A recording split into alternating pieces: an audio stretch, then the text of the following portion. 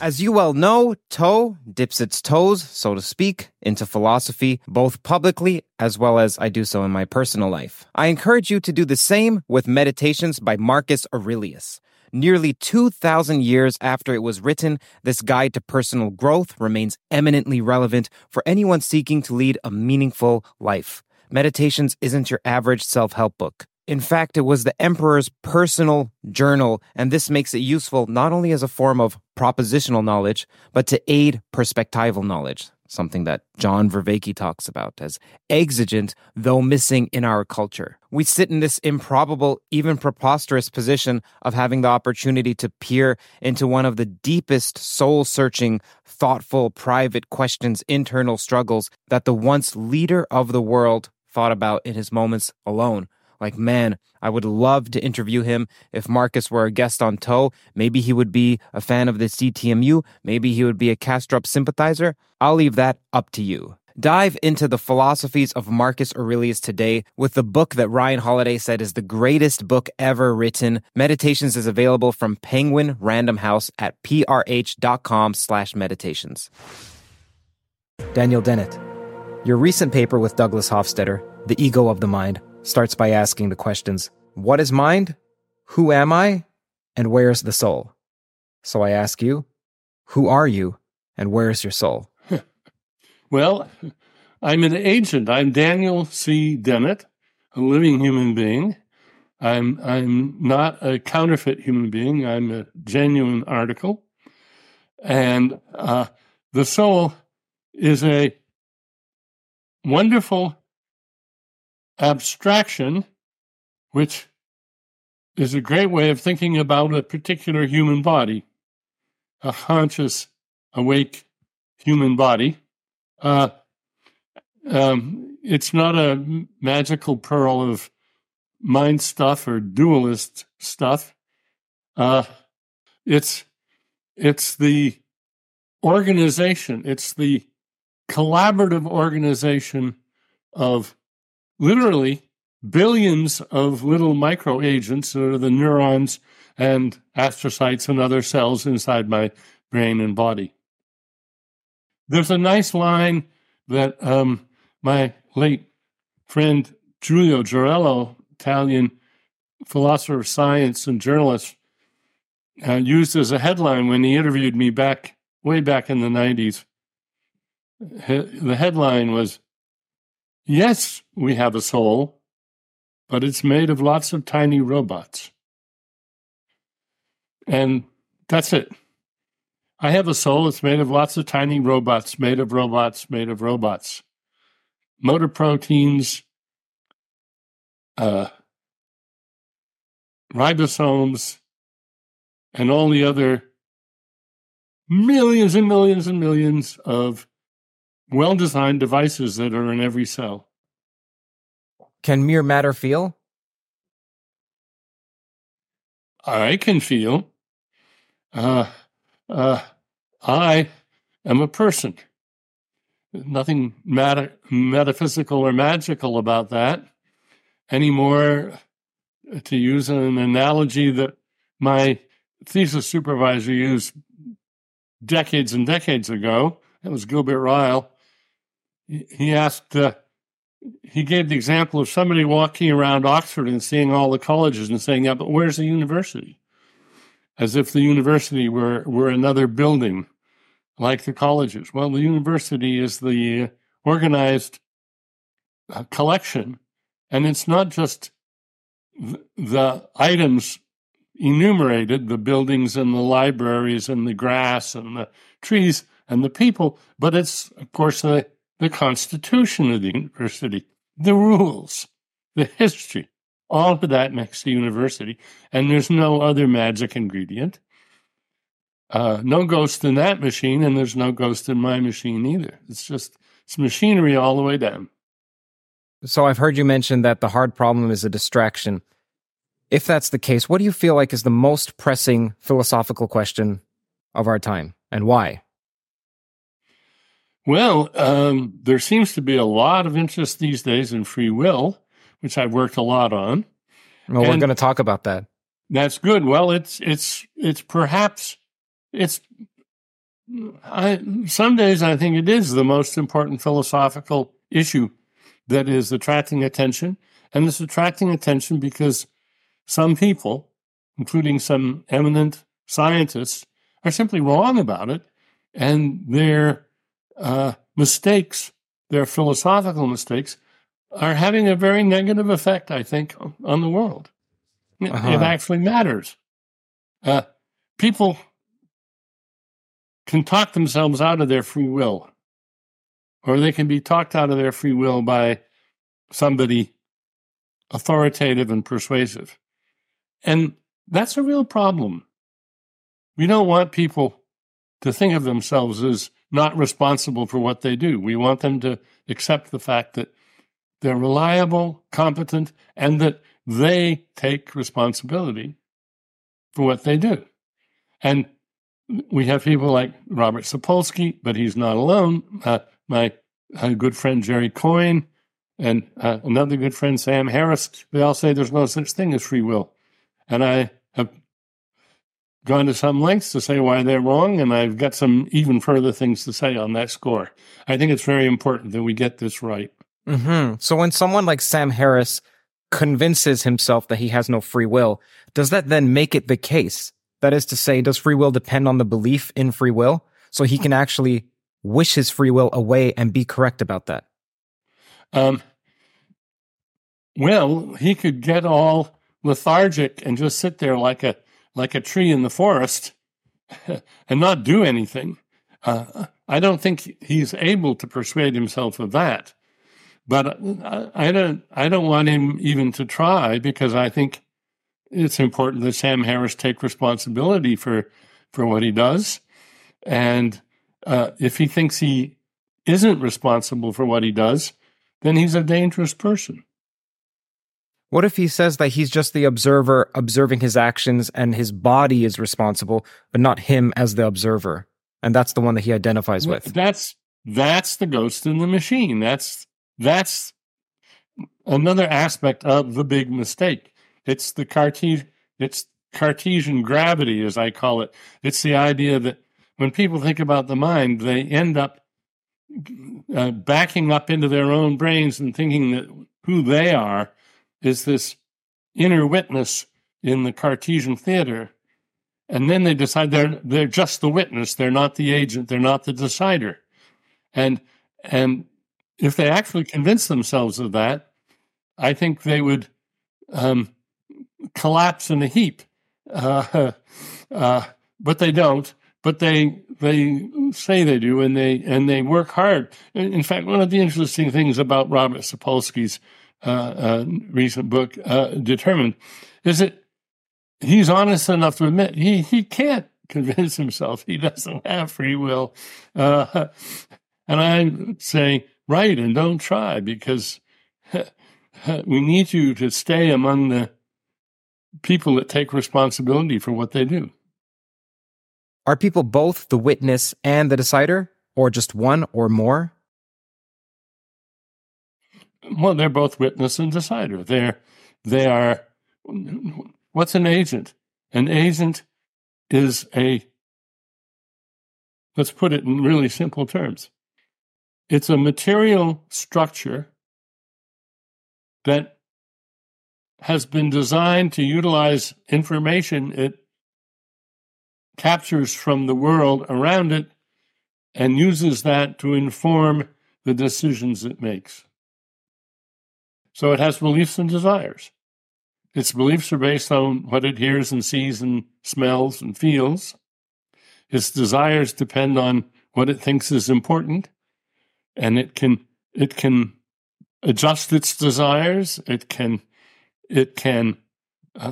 reevaluate its desires. A person agent. There are lots of agents that are much simpler than that. A bacterium can't reconsider its objectives. A tree can't perceive very much. It can perceive some, and it takes action. It makes decisions on the basis of what it perceives. If it perceives that the light that's falling on it is reflecting more green, it means that the trees around it are growing up around it and it'll shift some of its growth into vertical growth because it doesn't want to get overshadowed by the other trees. Now, it doesn't know that it has that belief or that desire, but it's a very good agent. It's better than the competition. That's why it exists. It's been designed to be a good agent. When you speak to people like Sam Harris or Robert Sapolsky, who, just for those who are unfamiliar, take the view that there is no free will, they both take the view that there is no libertarian free will and that there is no compatibilist view of free will, or that the compatibilist view is incoherent. So when you speak to those people, do you get the sense that when you use the word belief and deciding an agent, that it means something different to them? So for instance, Sam may say that, well, belief and desire are just feelings. Just like you mentioned, we have the feeling of touching something. They're no different than other, here's a loaded word for you, qualia, but you understand what's meant. In other words, do you feel like they are using terms not in the same way that you're using, or is the disagreement somewhere else? Well, I think many of the disbelievers in free will are still enthralled with really Cartesian ideas about what a mind is, what beliefs and desires are, what qualia are. And we've learned a lot since Descartes, and mainly because of Darwin. Darwin doesn't just overthrow the idea of God as the intelligent designer, also overthrows the idea of an individual agent, a human mind, like Descartes, as just a res cogitans, an immaterial thinking thing that is somehow situated in causal contact with the material body. That's a hopeless idea, and even people who recognize that dualism is a hopeless idea find it hard to remove the Cartesian thinking from their perspective, and that's perhaps the most persistent philosophical error that I have encountered. That's why I've been battling it now for over 50 years. How would Sam respond if you were to say, hey, Sam, that's dualistic thinking? Because it's my understanding Sam is a monist or non-dualist. Well, I think he thinks he is, but I don't think he's consistent. I think that he betrays his Cartesian hankerings in various ways, and I've tried hard to persuade him to see it otherwise, but so far without success. He's very smart. He's also very, very self-confident, and I think he's overconfident on this issue. Do qualia exist? No. Qualia is a philosopher's term of art. It's a technical term in philosophy. But nobody knows. No philosopher can tell you what a quale is. That's the singular, quale. I have a demo that I often run when I'm talking about consciousness, and it's a change blindness experiment. And in it, people see two variants of a single picture. They're photographs, and one of them has been doctored. And first one flashes, and the other flashes, and there's a brief flash of black in between them. Now, what happens is when they're looking, I say, do any of you see a change in these two pictures?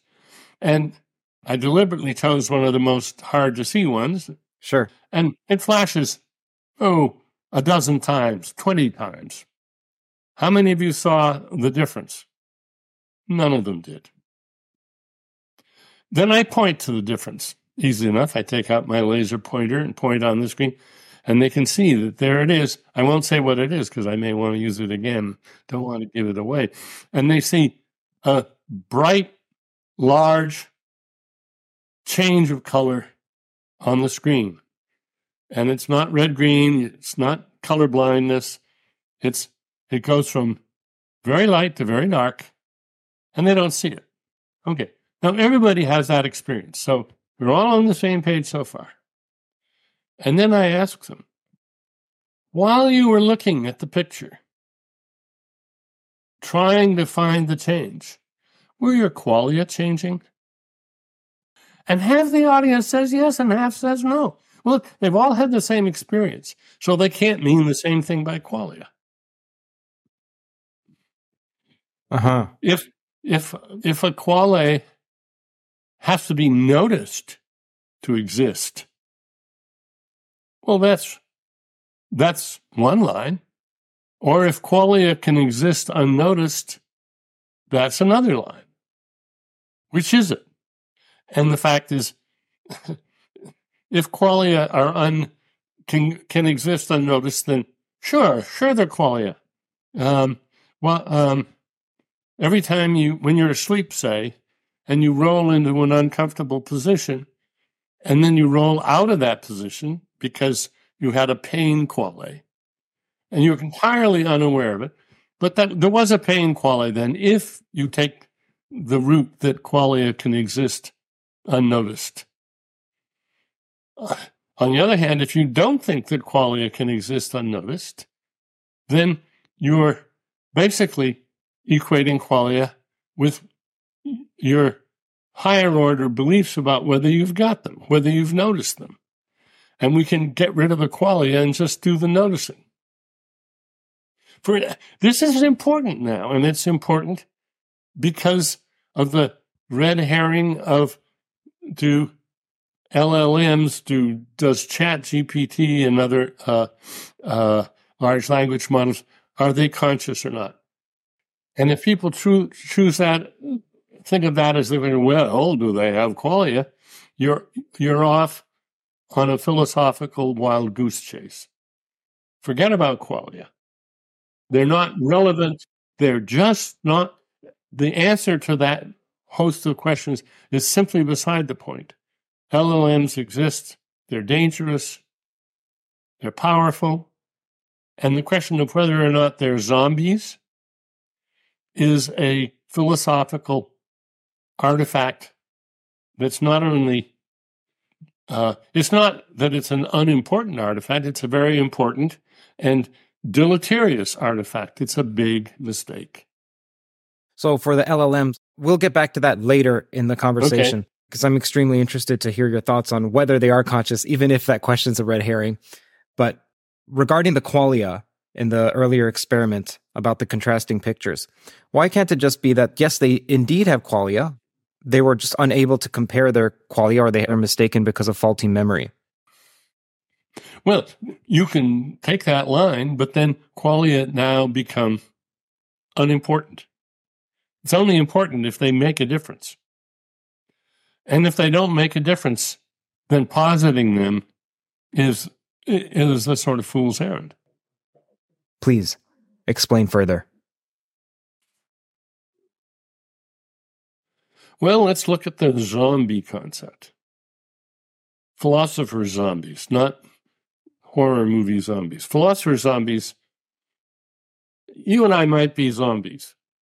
No matter how animated, no matter how intelligent we are, no matter how much we scream when you kick us in the shins, philosopher zombies are not conscious, but they otherwise are behaviorally and cognitively identical to conscious human beings. That's the sort of classical definition of a philosophical zombie. And I've been telling people it's amazing to me that such a blatant mistake isn't easier for many people to notice.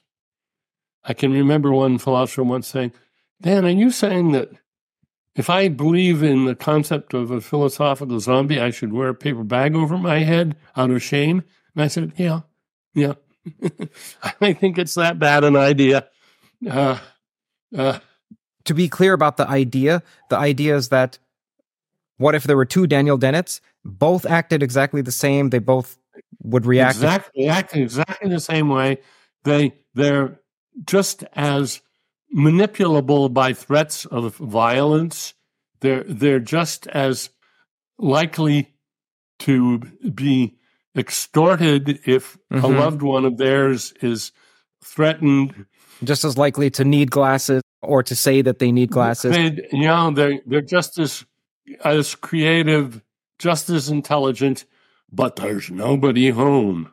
Meaning that there's no experiencer there. That's what they say, yeah. Okay. There's only a pseudo-experiencer. However, it turns out a pseudo-experiencer can do everything that an experiencer can do. For instance, we're a conscious person on this ridiculous form of argument, whereas a genuinely conscious person has a stream of consciousness. A zombie has a stream of unconsciousness. But the stream of unconsciousness does all the work that the stream of consciousness does in the conscious person. After all, nobody can tell whether they're a zombie or not. I mean, it strikes me as the most patently self-contradictory and incoherent idea in philosophy, and it does amaze me and even embarrass me that philosophers take it seriously. Some philosophers. Yeah. Hear that sound? That's the sweet sound of success with Shopify. Shopify is the all-encompassing commerce platform that's with you from the first flicker of an idea to the moment you realize you're running a global enterprise. Whether it's handcrafted jewelry or high-tech gadgets, Shopify supports you at every point of sale, both online and in person. They streamline the process with the internet's best converting checkout, making it 36% more effective than other leading platforms. There's also something called Shopify Magic, your AI-powered assistant that's like an all-star team member working tirelessly behind the scenes. What I find fascinating about Shopify is how it scales with your ambition. No matter how big you want to grow, Shopify gives you everything you need to take control and take your business to the next level. Join the ranks of businesses in 175 countries that have made Shopify the backbone of their commerce. Shopify, by the way, powers 10% of all e-commerce in the United States, including huge names like Allbirds, Rothy's, and Brooklinen. If you ever need help, their award-winning support is like having a mentor that's just a click away. Now, are you ready to start your own success story? Sign up for a $1 per month trial period at shopify.com/theories, all lowercase. Go to shopify.com/theories now to grow your business no matter what stage you're in. Shopify.com/theories. So there's a game called Grand Theft Auto, and well, any modern video game with great graphics, you shoot people and they react. But we assume that there's no person there. That's just some graphics. Even though functionally we can say, if we were to put on VR and be convinced in the moment, we would say that there's no person there. There's no experiencer there. So that's right. What would be the difference in that case then? That's because the agents in Grand Theft Auto are orders of magnitude simpler and less reactive than you and I.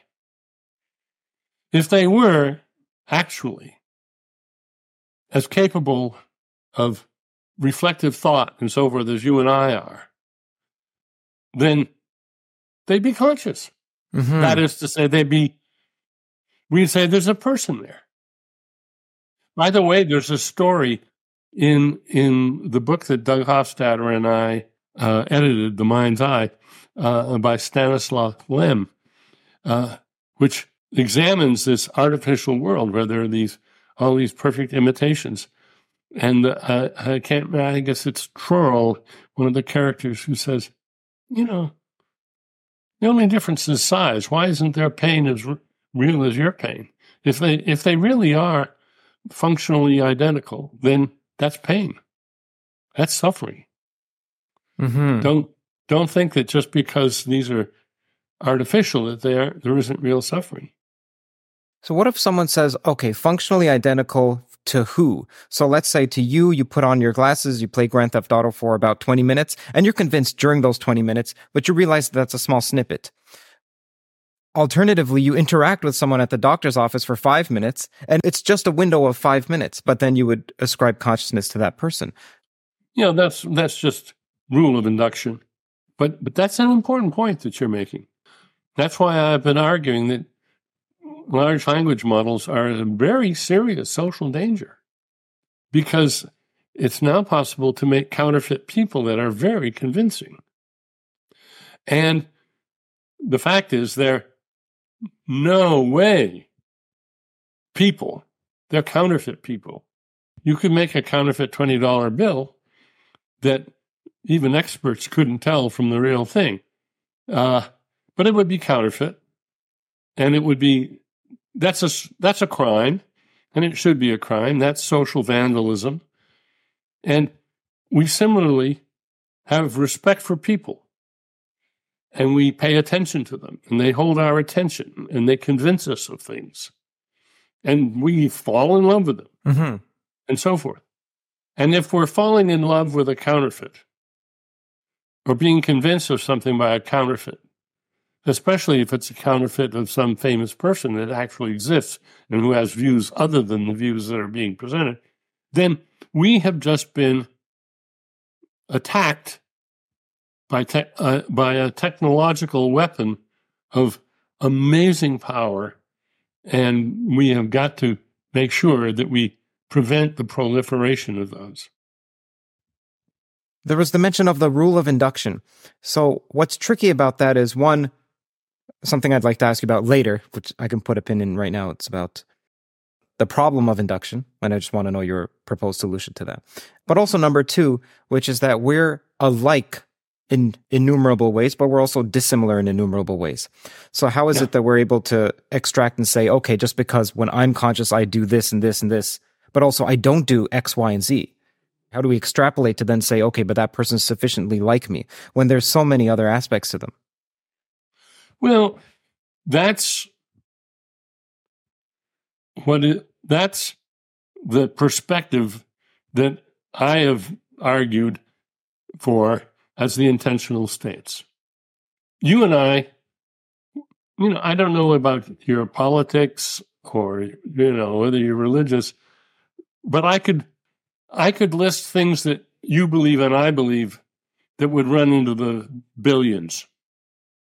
We share just common knowledge that we never even bother expressing, because we take it for granted that you know and that I know and that I know that you know and you know that I know. For instance, I dare say it's no news to you that zebras can't fly. Okay, all right. Have you ever been told that zebras can't fly? Probably not. Could you date the moment where you learned that zebras can't fly? If you could, didn't make much sense. The fact is, there's such a thing as mutual knowledge. And it's what makes civilization possible. And we don't want to tamper with that. It's very important.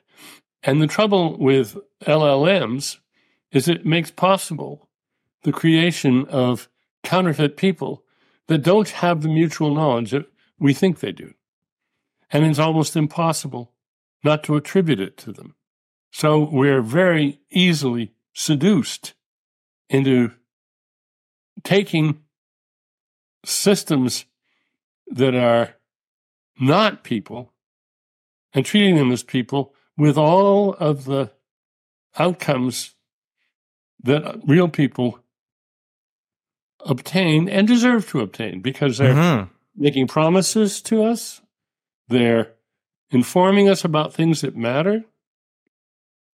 If I'm told by my doctor that I have a certain condition and I should take some treatment, I want to be able to trust that the doctor has my best interests at heart. I can look into that. Some doctors don't, but there's ways of checking up on people that you're suspicious about. But with LLMs, if you get told by an LLM that you have a condition, no guarantee at all that the LLM wants to help you. Right now, many people in the field of AI say, don't worry, that's the alignment problem and we can solve it.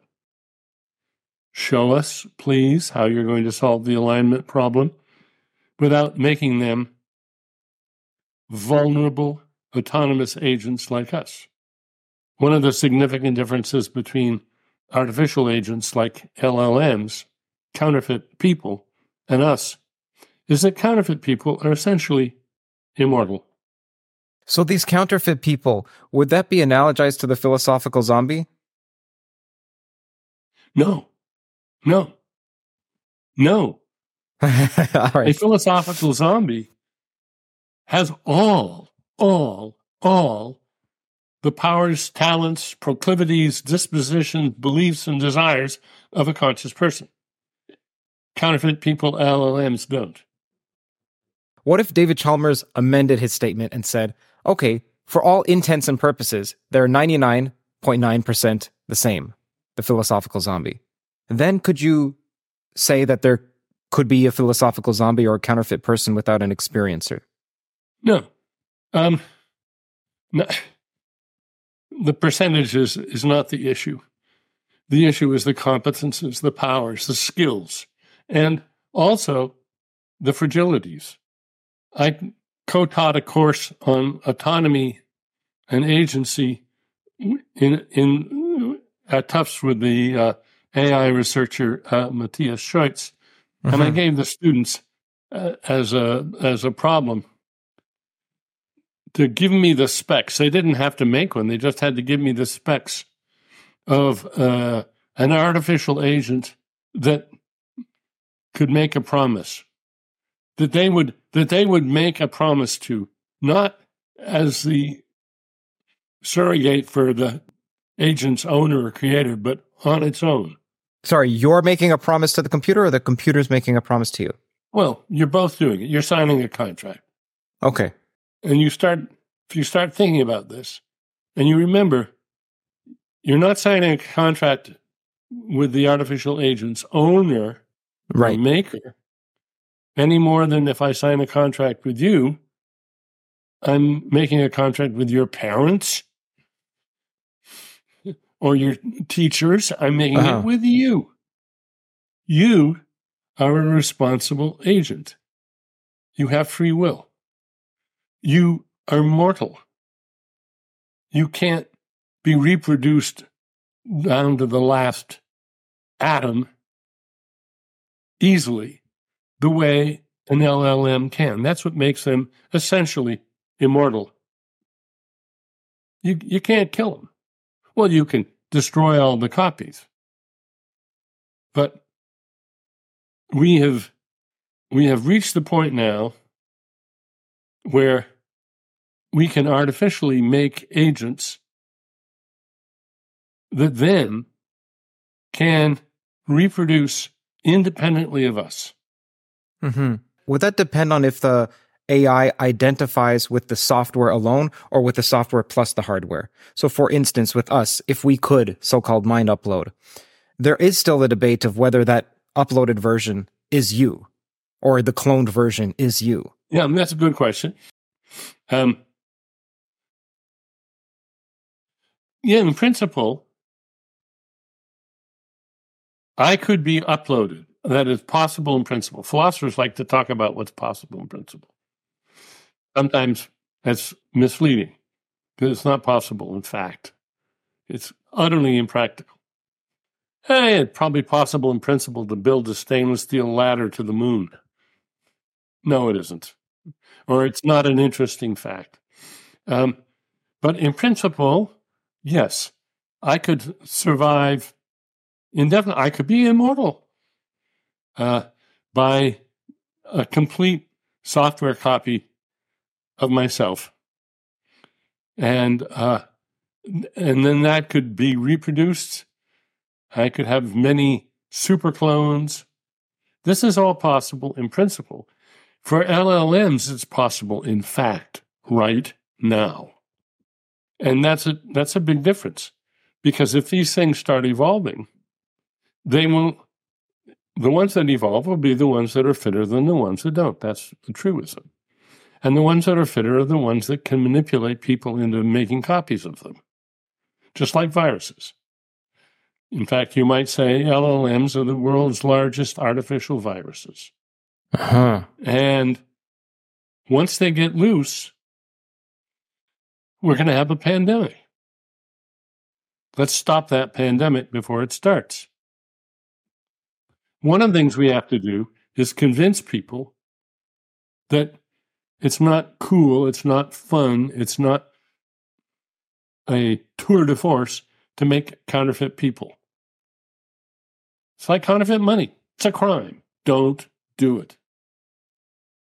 If you want to make something that's gee whiz convincing, do what Banksy did, the British conceptual artist.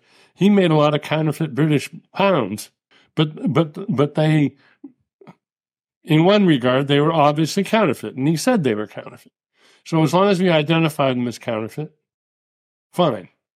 As long as they're watermarked, and as long as every hardware maker in the world who makes anything that can attach to the internet, so that's phones, tablets, computers, who knows what else is coming on down the line, they all have to have software in them that will detect watermarks that are the high-tech, more powerful version of the Euro constellation, which is what's used to detect counterfeits in multicolored currency.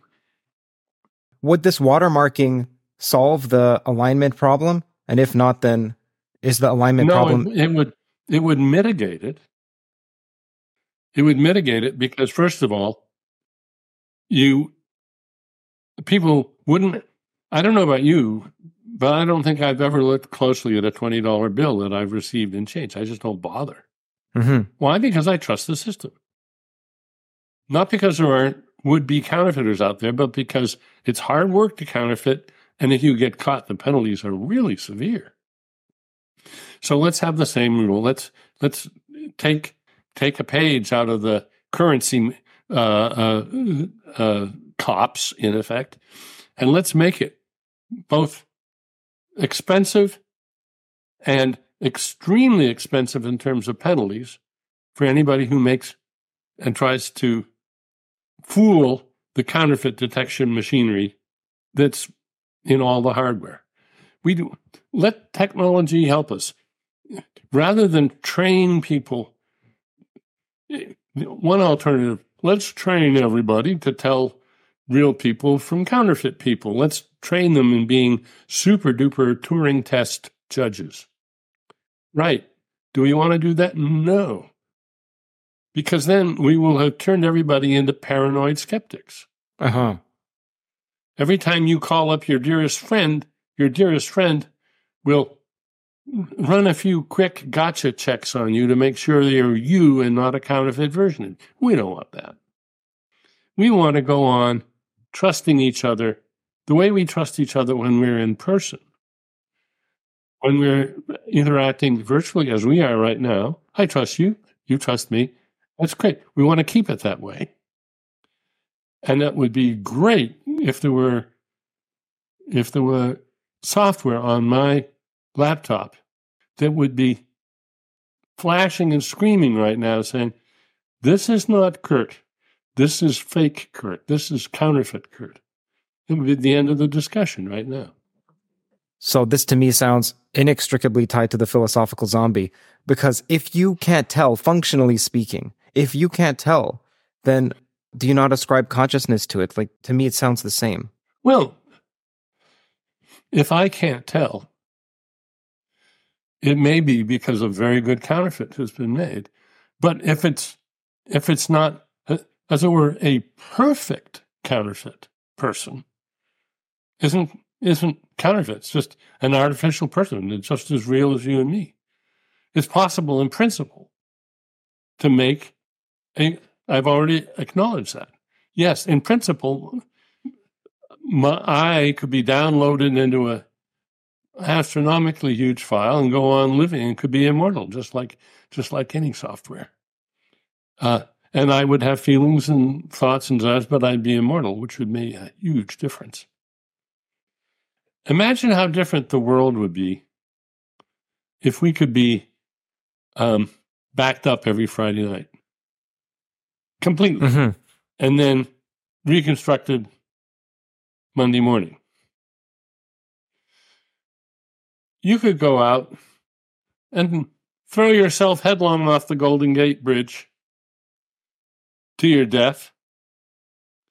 And when you woke up on Monday, having been the Friday backup would have been reinstated, you wouldn't have any personal memory of your going onto the bridge, but you could watch the videotape. You could watch yourself falling to your death. You think, oh, pretty cool. How will I kill myself next week? That would be a very different world. The people in that world would have very different attitudes, principles than we do. Our fragility, our vulnerability, our mortality are very important features of us as moral agents. Here, another way to think about this: can Superman make a promise that it would be reasonable to accept? Well, to honor? The good Superman. Yeah, but what if he's not good? Yeah, but bad Superman has an upside down S, so it's easy. And of course, a bad Superman would claim to be a good Superman. So, kryptonite was invented for a reason. They couldn't tell stories about Superman.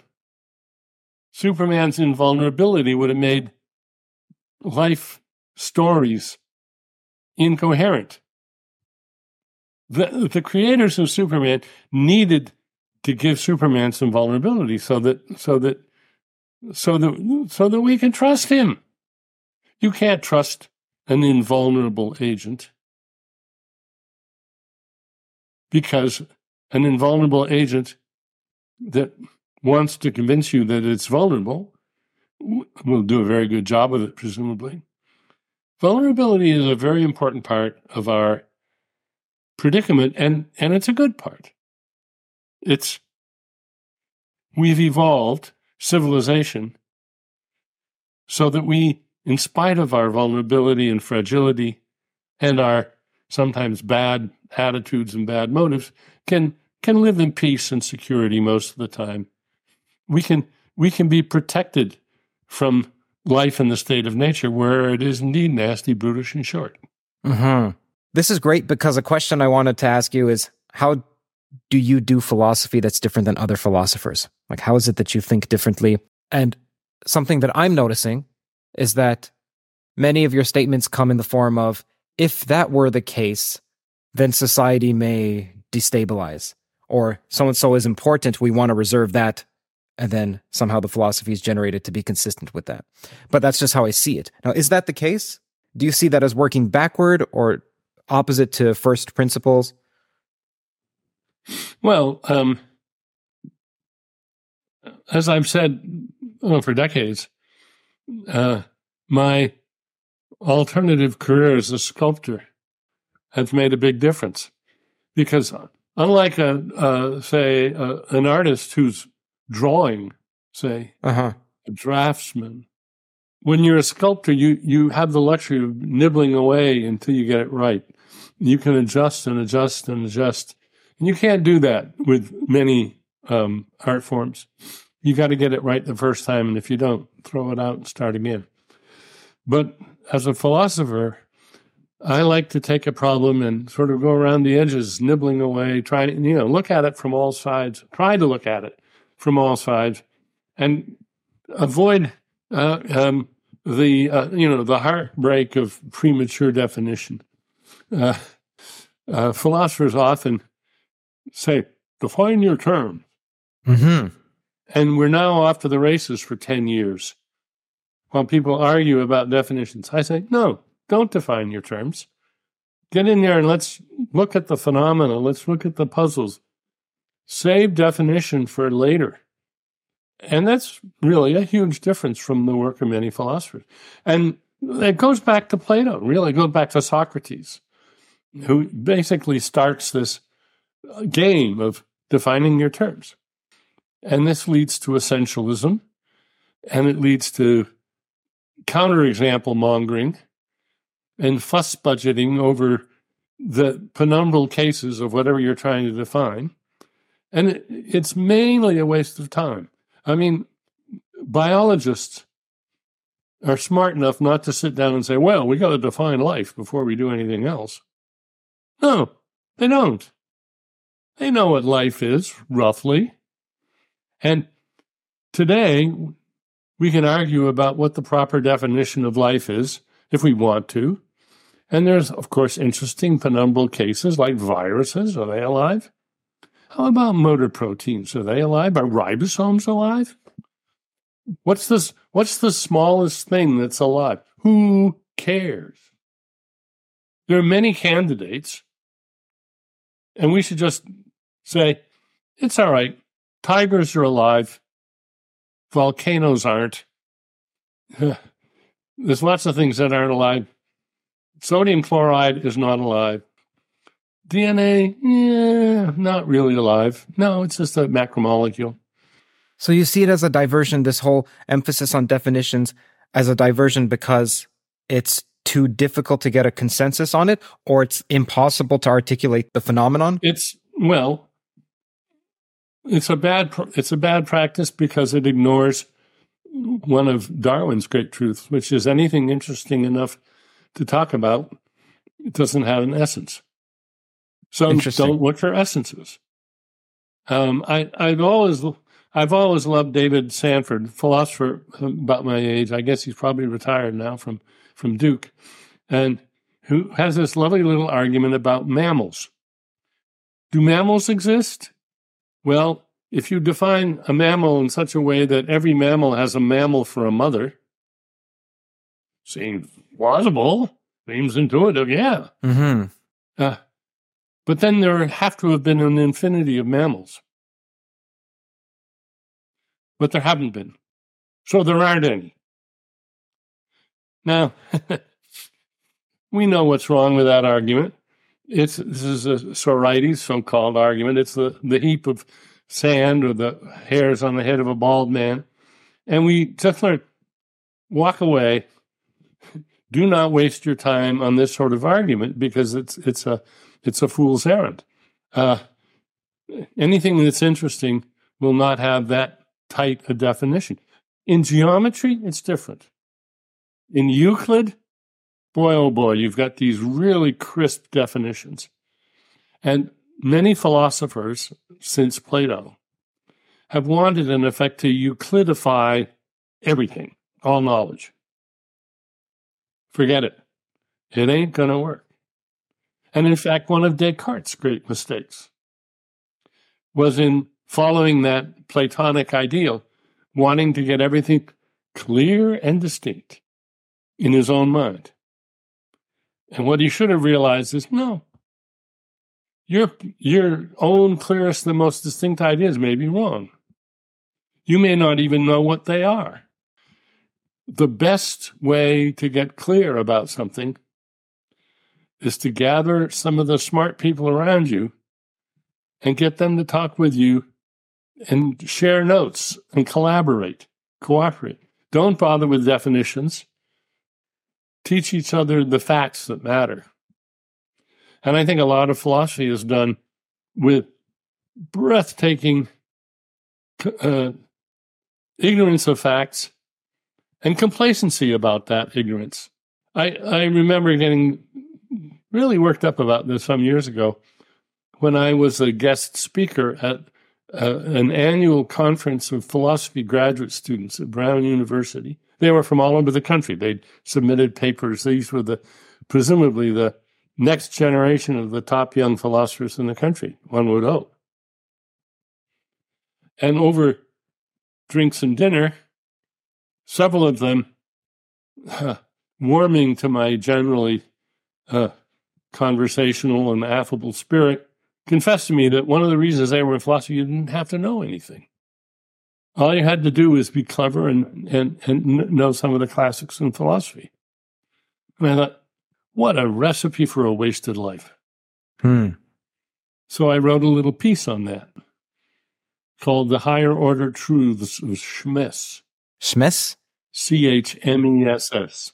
Schmiss. It's just chess. So what's Schmiss? I invented the term. I invented the game. I probably didn't. Who cares?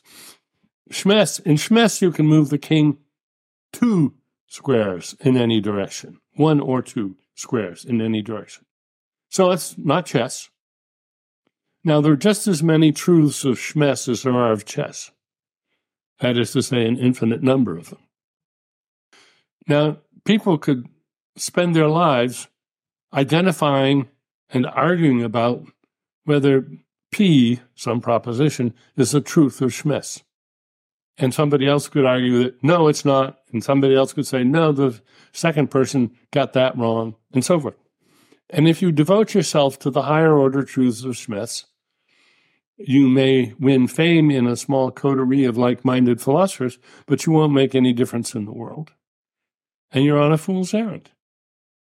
You've wasted your life arguing about how to define things about a topic that nobody's really interested in. So I published that little piece on the higher order truths of Schmiss, and every year I get fan mail from young philosophers who say that turned their life around. I think, yeah, good. They're not going to make that mistake. They can watch other people make that mistake. So I think that was a warning that I'm very happy to have given to my young philosopher friends. Hear that sound?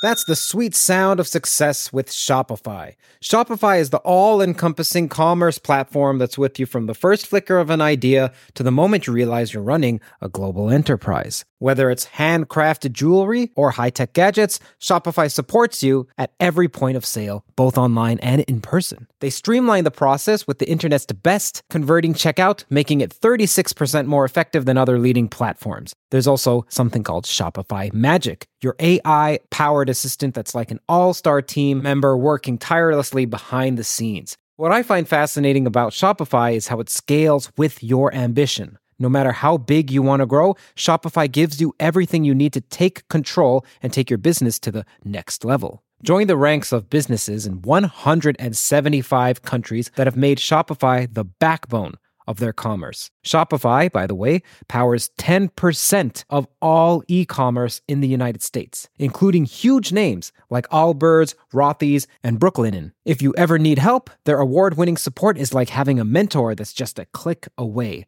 Now, are you ready to start your own success story? Sign up for a $1 per month trial period at shopify.com/theories, all lowercase. Go to shopify.com/theories now to grow your business no matter what stage you're in. Shopify.com/theories.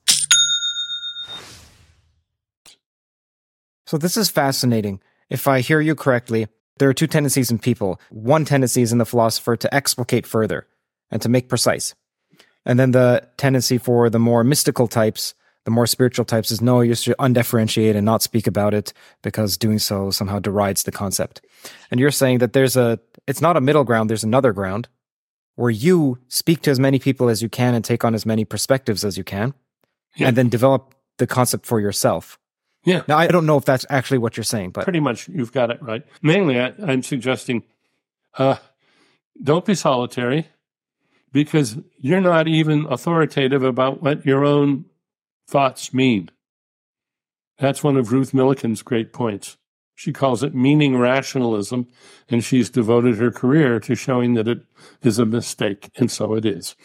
What does that mean? Does that mean don't trust your own thoughts because you could be delusional? No, it's don't wander down Descartes' path of thinking if you're just careful enough, you can get so clear about your own clear and distinct ideas, all on your own, that you can trust them because, as Descartes said, God wouldn't fool me, would not be a deceiver. That appeal to God, Descartes needs it. Otherwise, he's stuck in his skeptical circle. Well, if you're not going to appeal to God, who do you appeal to? Well, the next best thing. A group of smart, intelligent human beings like yourself you can get together and you can learn a lot of facts. And one of the things that I think a lot of philosophers don't sufficiently realize is that what you can imagine depends on what you know. And I love to catch philosophers say, such and such is just flat impossible. And I was like, no, in fact, it's actual. I'll give you some examples. I can remember a distinguished philosopher of mind who told me that if a subject were shown, say, a red square and a green triangle, and that's what they saw, they'd get a red square and a green triangle. What they would never do is get a green square and a red triangle. They couldn't think that's what they saw. That's just not possible. And I said, oh, read Anne Treisman's papers on illusory conjunction. That's exactly actual. There are many conditions under which people can get the shapes and the colors mismatched. So you learn something. You learn something that you thought was flat impossible is in fact possible. Not only possible, but actual. And there are other cases. Philosophers have a habit of thinking that the path to security is absolutism. And so they inflate things. They think you don't have real responsibility, real moral responsibility, unless you have absolute responsibility, absolute moral responsibility, prime moral responsibility. No, we'll settle for almost prime responsibility. We all make mistakes. None of us is perfect. That leads to the whole fantasy about indeterministic special choices. That you have to have one of these in the background, or it isn't, or you're not responsible. Luther famously said, "I can do no other," when he put his 95 Theses, nailed them to the door. Well, was he ducking responsibility? No, he was taking responsibility. He was saying, I am determined to object to this.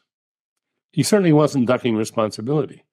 So when I use that example with libertarian, in the free will sense, philosophers, they say, well, Luther wasn't responsible for his act unless there was some earlier act in his history which was completely undetermined, which was quantum undetermined. And that's you have to have such an ancestor in your decision-making if you want to be completely responsible for anything you do. Well, that's like the prime mammal, the first mammal, the one that didn't have a mammal for a mother. Forget it. No such thing. And the search for a moment in time where you make a decision which is completely divorced from all causes and effects is a huge mistake. And it's a mistake. I want to diagnose the mistake. It's a mistake of inflation. It's a mistake of thinking, I want to be super sure of this, so I'm going to be an absolutist. I want this to be absolute moral responsibility. I want this to be absolute free will. No such thing. And there's no absolute mammals either. Every mammal that's ever existed has non-mammals in its ancestry. I guess that disqualifies them. They're not real mammals. Of course they're real mammals. You just have to abandon essentialism. Yeah, that's I'm not the scholarly student of pragmatism, especially American pragmatism, that I should be. But yes, I think of myself in that tradition, certainly. Why do you say you should be? Well, Quine was a pragmatist, and Quine was one of my heroes. Dewey was a pragmatist. I haven't read enough Dewey. I read some as an undergraduate. I've hardly looked at him since then. I admired him, but, I haven't delved deeply into the varieties of pragmatism because pragmatism has always seemed sort of obvious to me. And I thought, in the immortal words of Willard Van Orman Quine, where does an itch, don't scratch. Can you please outline the difference between your pragmatism and what you perceive Dewey's to be? I know that you're not an expert in it, but maybe even Quine's. No, I don't want to answer that. I don't want to answer that question because I would almost certainly irritate, rightly, Dewey experts. I see. Who would say, Dennett doesn't know his Dewey. And, they'd be right. Okay, so then forget about distinguishing. Please just explicate more, even though there's some dangers there. Please explicate more your views on pragmatism. And also, is it the same as pragmatism is tied to truth in some of the philosophical traditions? So please outline that. It's the best we can do. I would rather mark it by talking about Dick Rorty. Sure. Just a moment, because Sam Harris famously went against Jordan Peterson because Jordan Peterson had a pragmatist theory of truth, and Harris is more of the correspondence sort. Yeah, and I think that's a sort of misbegotten debate. My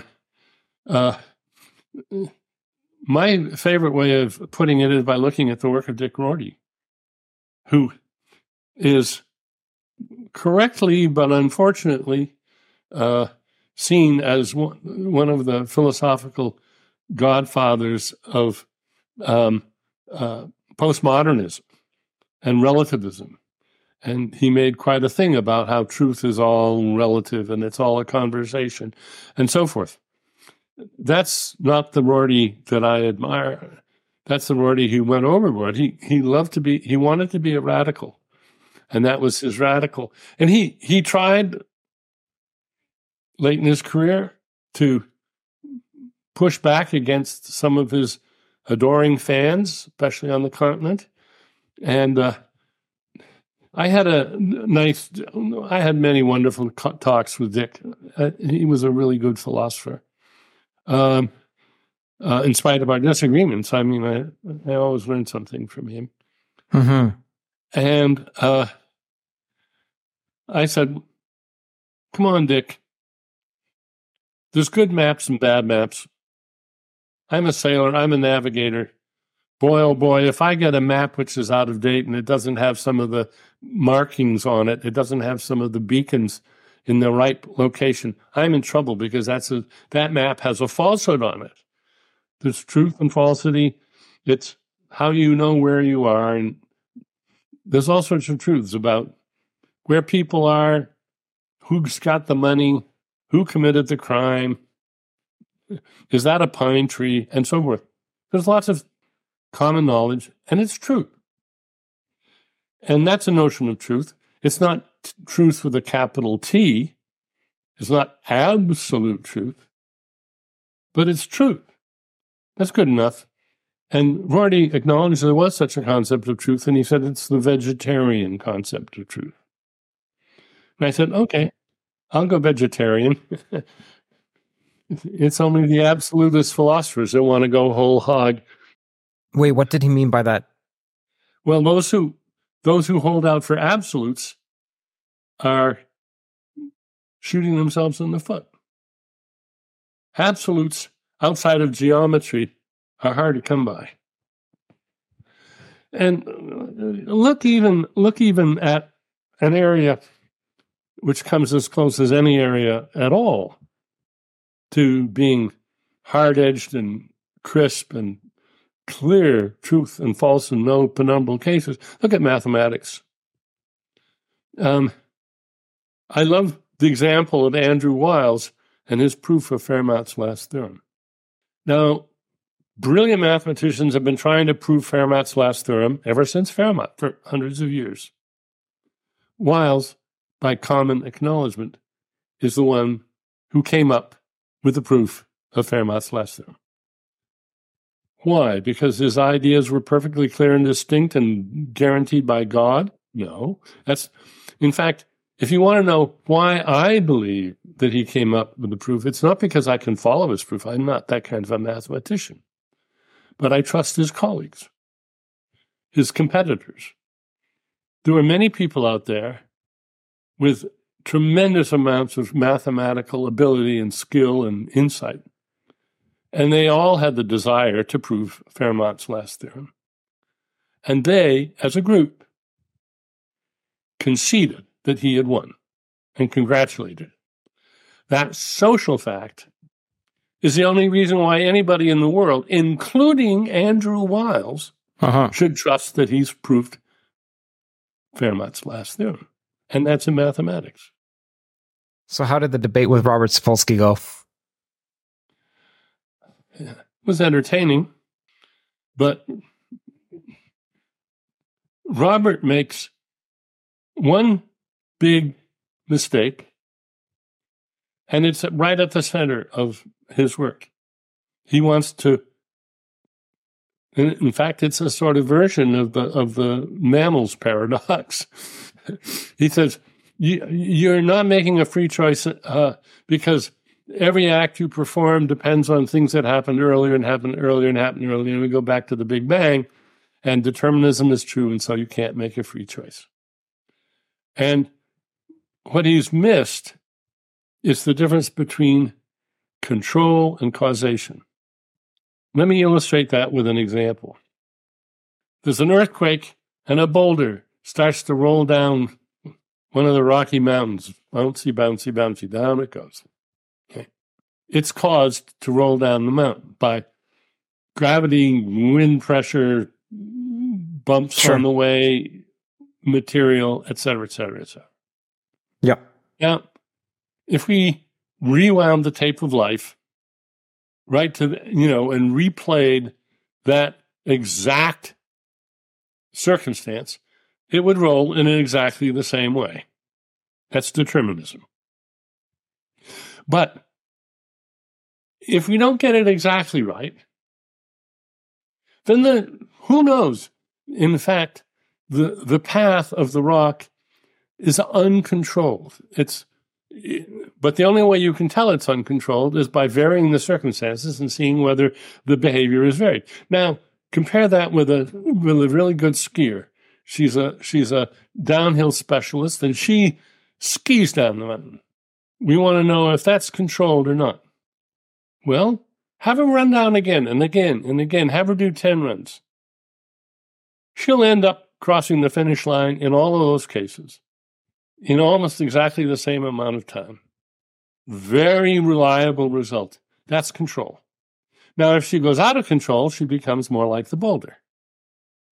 Now, the path of the boulder is determined. The path of the skier is determined. Mm-hmm. But the difference is that the skier's path is controlled and the rock's path is not. The rock's path is like a coin flip. Coin flips, we call them random for good reason, because they're not predictable and they're not controllable. That's the key. But they're determined. You can't prove that determinism is false by flipping coins. Yeah, ridiculous. And you can't prove that determinism is false by saying, look, evolution depends on random variation and mutation, because the randomness of evolution isn't quantum randomness. It's physical, chaotic randomness. It's deterministic randomness, if you like. So, if you make the distinction between control and causation, then Sapolsky's argument simply falls apart, because it doesn't go back to the Big Bang. Because once life gets started, you start making what life does is it generates controllers. It generates self-controlled little agents, things that are alive. And they're alive because their parts are better suited for reproduction than the other variants. That's the whole key to evolution, right? Now, we know that evolution doesn't depend on quantum randomness because we have lots of models in computer science models of evolution, where evolution happens in virtual worlds where the only randomness is the pseudo-random randomness of the random number generator, which is, of course, not a quantum device. Oh, it could be, but it doesn't have to be. All it has to be is uncontrolled, like a coin flip. Now, here's a case where philosophers made the mistake of thinking, well, it's very important not to be too predictable. Because if you're too predictable, you can be exploited by other agents. Right. So let's all have our coin flippers in our head. Then we're not practically predictable. Here's my pragmatism coming out. We don't need randomness. We just need a good coin flipper. And we suppose if you're going to play rock, paper, and scissors, your best strategy is to play randomly. Quantum randomly? Should you invest in a Geiger counter and a quantum device? No, you don't need it. In fact, you could coin flip or roll a 3-sided die or something, a 6-sided die with 3 choices, rock, paper, scissors. And you could write down a list, 1 million elements long, which would determine what your next move would be. Just keep the list secret and you're all set. Uh-huh. Nobody can beat you. They can tie you, but they can't beat you in the long run. But you're determined, but you're not predictable. Now, this is something that everybody should know, and it's amazing that people that don't realize it. Indeterminism is not required for unpredictability. And determinism doesn't prevent you from acting locally, making your own choices and not being controlled by the past. The past doesn't control you. So would the difference between you and Sapolsky be that you're saying if you have impartial information, then you can have something that's unpredictable to someone on the outside, but he's speaking cosmically, like, well, the universe has all its information. Hear that sound?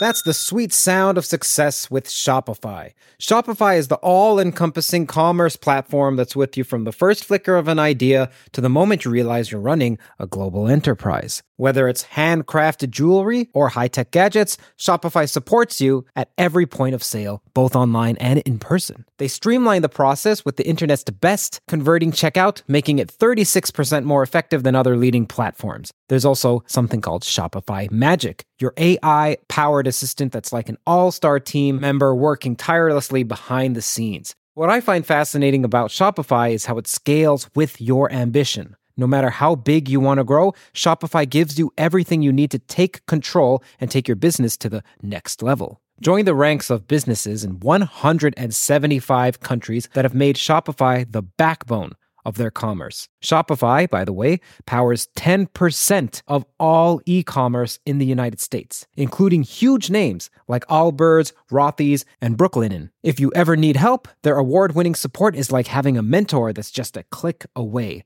Now, are you ready to start your own success story? Sign up for a $1 per month trial period at shopify.com/theories, all lowercase. Go to shopify.com/theories now to grow your business no matter what stage you're in. Shopify.com/theories.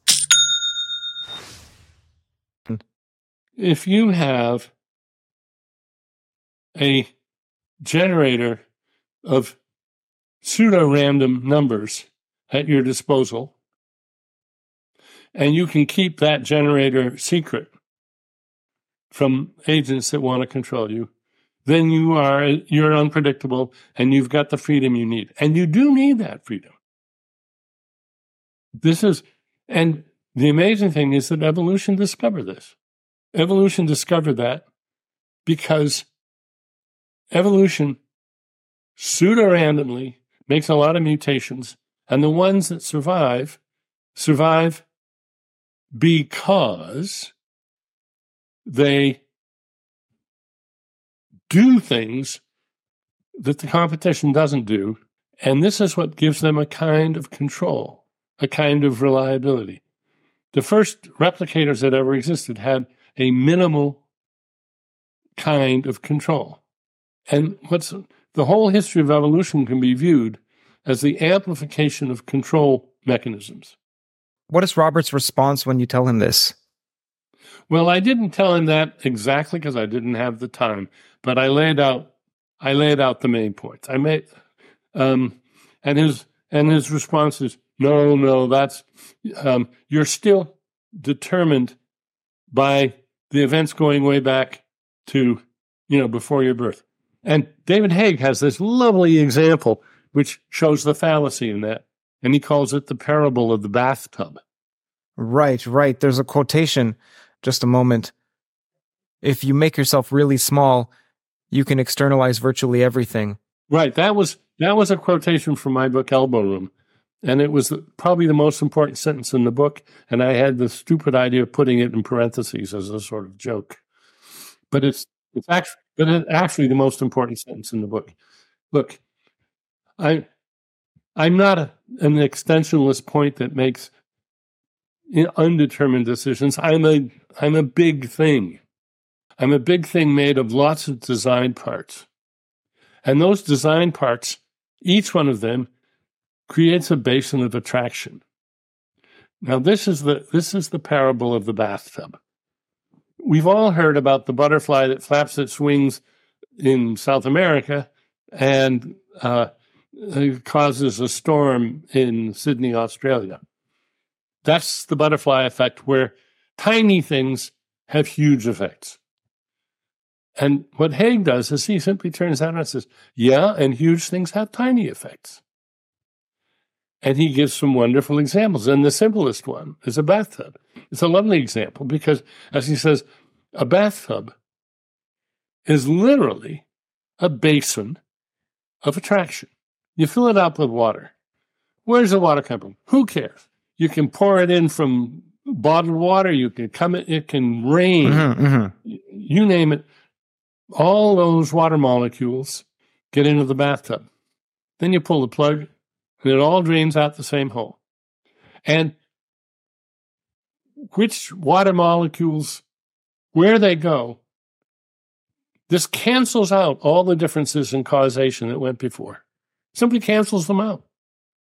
A basin of attraction is just the opposite of a butterfly effect. And because it's just the opposite, it means that you are reliable in spite of variations in your past. Okay. So, and this simply undoes the main premise of Sapolsky's book.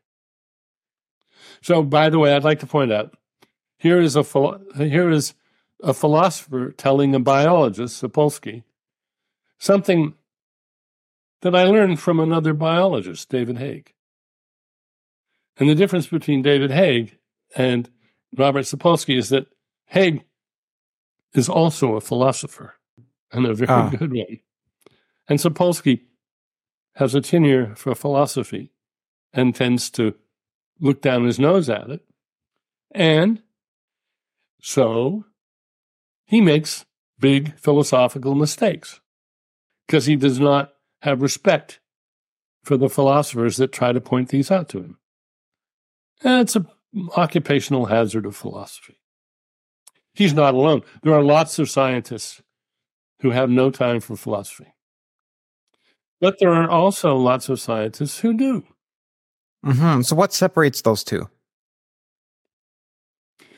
I've wondered that. I've tried to see what are the features that make for a scientist who takes philosophy seriously. And first of all, I think there's a lot more today than there used to be. For a very good reason.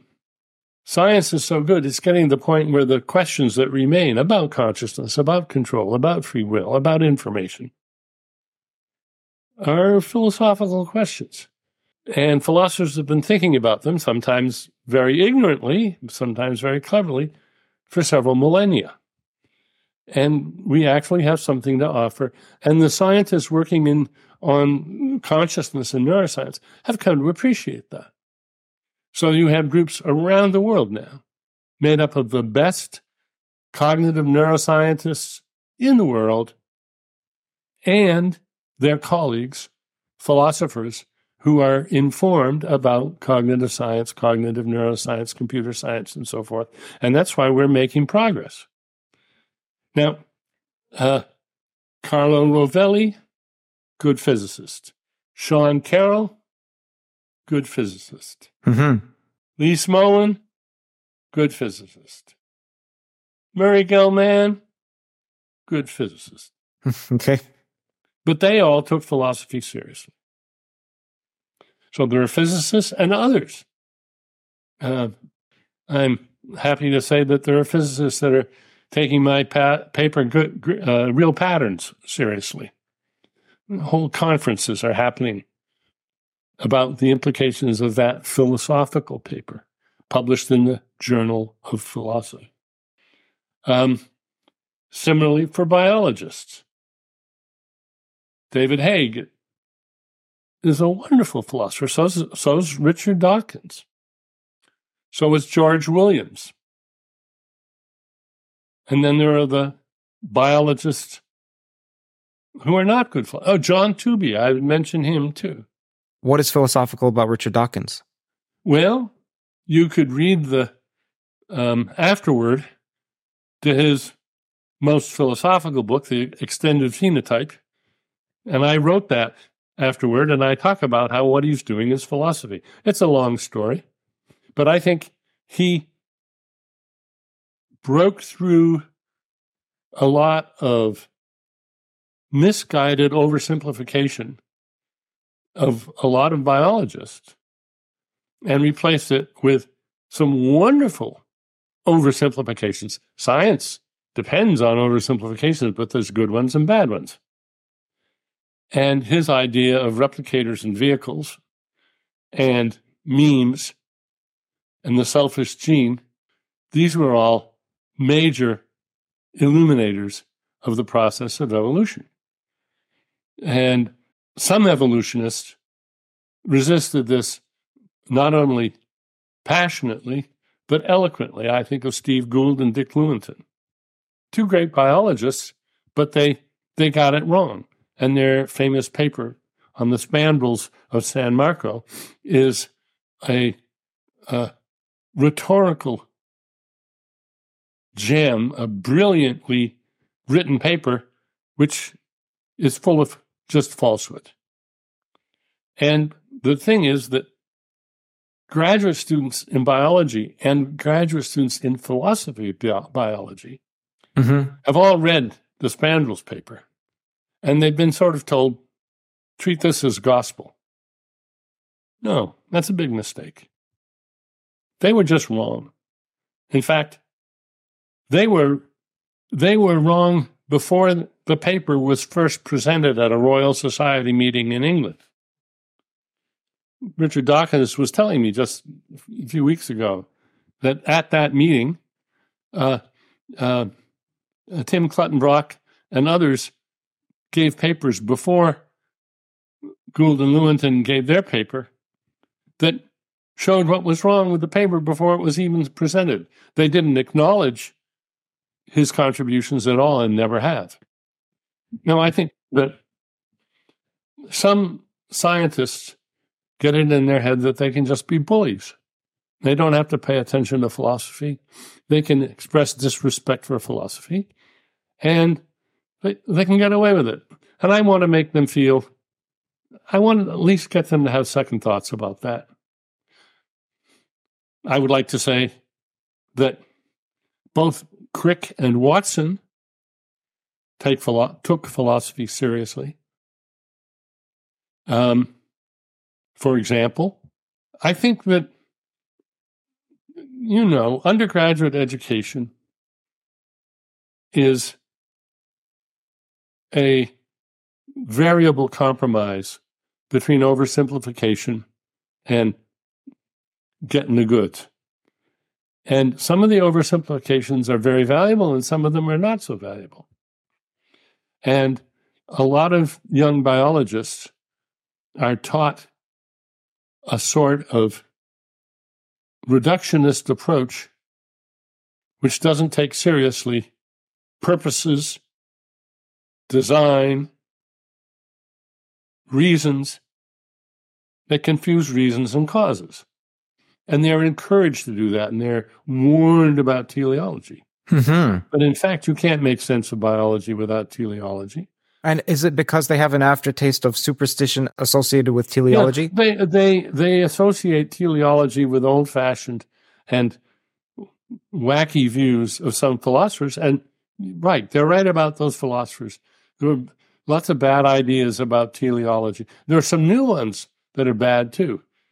But teleology, Darwin explained how teleology comes about, how purposes come about. My way of putting it is to say there were reasons long before there were reasoners. Evolution is not a reasoner. It's a blind mechanical, it's not a mind. But the evolutionary algorithm has the wonderful but not miraculous property of quality control. It does generate and test, and the things that get replicated are better than the things that don't. Better in some regard. They have a skill or a talent or a feature that makes a difference. It's a difference that makes a difference. And that snowballs and snowballs. And living things become more and more capable, more and more adept, have better and better eyesight, better and better capacity to fly, better capacity to be predators, better capacity to avoid predators, better capacity to survive variations in the weather. All of these capacities, we can treat them with the eye of an engineer. We can say, why is this better? Why is this here?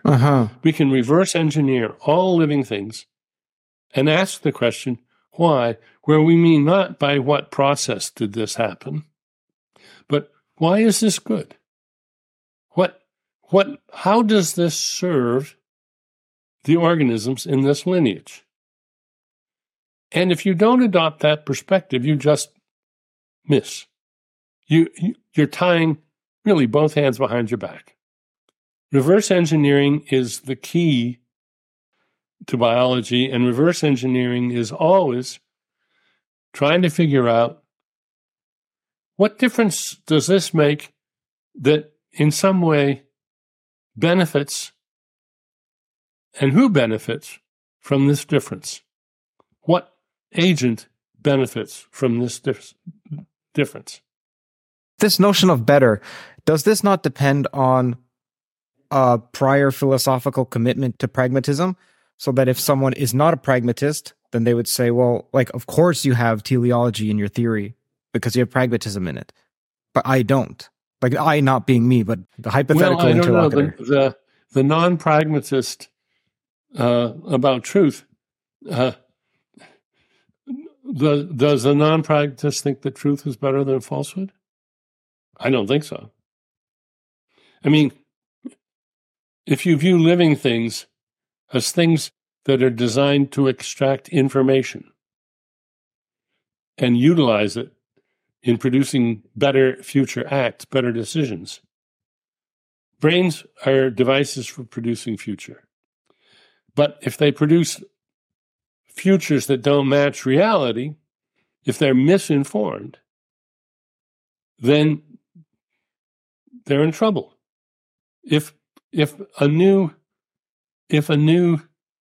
element appears in the environment of some lineage, and it's something that the lineage is better off engulfing, endorsing, it's like food, then those who treat it as poison are at a huge disadvantage because it's food, not poison. Notice that food is itself a teleological term. What counts as food? All depends on the organism in question. You can't define food independently of purpose and teleology. Perfectly natural candidate, perfectly natural category, but you can't help yourself to the concept of food without indulging, as some biologists would say, in teleology. I have said to my students sometimes, here's an interesting exercise.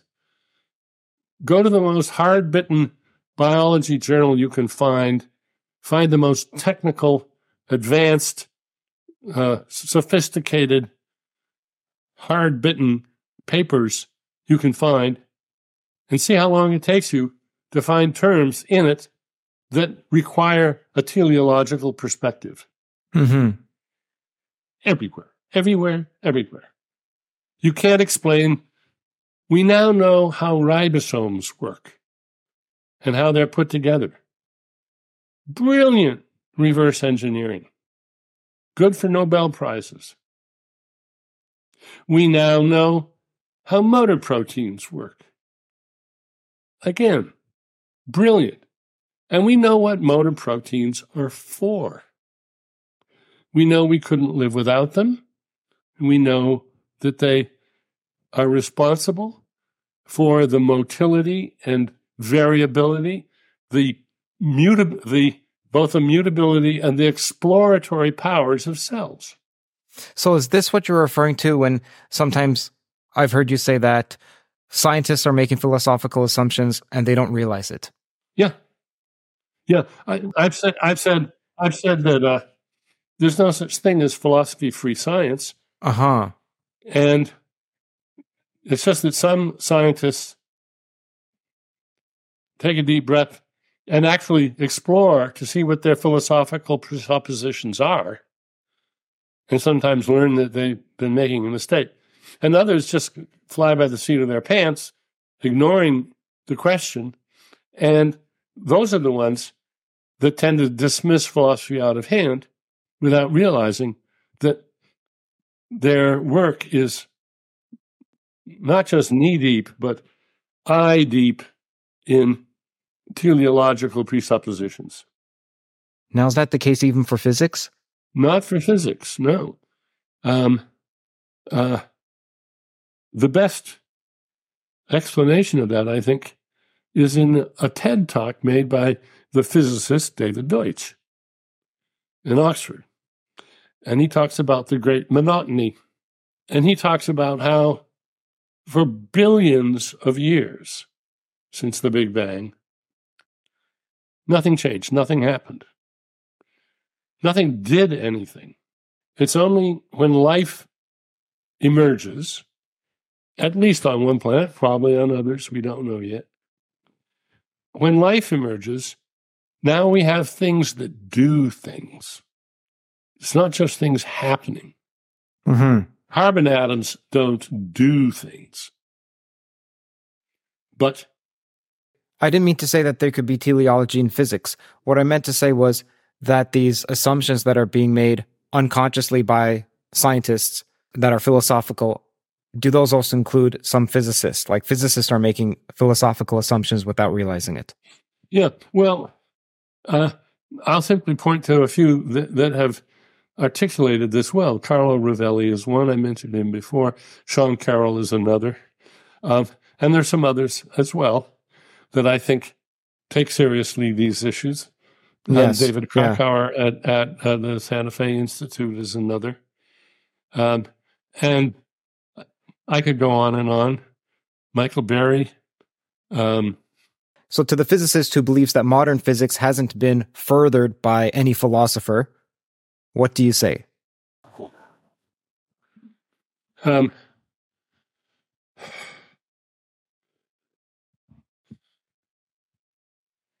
I would say that physics has been on occasion hampered by the work of philosophers of the past, and the work of setting them straight has been partly the work of philosophers, less famous philosophers, but philosophers of science and others who have gradually shown the oversimplifications that the physicists were taking seriously. A good example is Karl Popper. A lot of scientists think that Popper's ideas about disk conformation are the last word on evidence and theory. But that actually turns out to be a very one-sided and problematic view, and there's very few philosophers of science that accept it now. And I think we still encounter scientists who swear by Karl Popper, and they're hampering their own efforts. They're falling for oversimplified arguments. What are real patterns, and are they related to strong emergence? I think the word emergence is a dangerous word because it's very popular among people who have sort of woo-woo ideas of what it means. They think emergence is something that's strictly unpredictable. No, that's inflation. A traffic jam is a lovely example of emergence. It's you're not going to predict it at the atomic level. You need to predict it knowing about daily life of human beings, jobs, cities, all sorts of things like that. That's the level at which that's a real phenomenon. Perfectly real, but you don't use physics to explain it. You don't use atomic physics to explain the fact that the Dow Jones average hit a new high yesterday. Physics is powerless to describe the patterns, the higher level patterns that are readily available to even journalists, not just economists, and certainly investors. So strong emergence is, I think, a term to be avoided. Weak emergence, innocent emergence is fine. John Holland, one of the brilliant thinkers at the Santa Fe Institute and a brilliant colleague of Doug Hofstadter's, the creator of many wonderful artificial life programs, wrote a book called Emergence. And I warned him, I said, please, right at the very beginning of the book, say a word about what emergence isn't and what it is. And make sure that you realize that you're disowning the strong version. And he did. And I'm very happy that he did that because, my favorite example of emergence is John Horton Conway's Life World, where you have gliders and even a touring machine and all sorts of amazing structures that do things.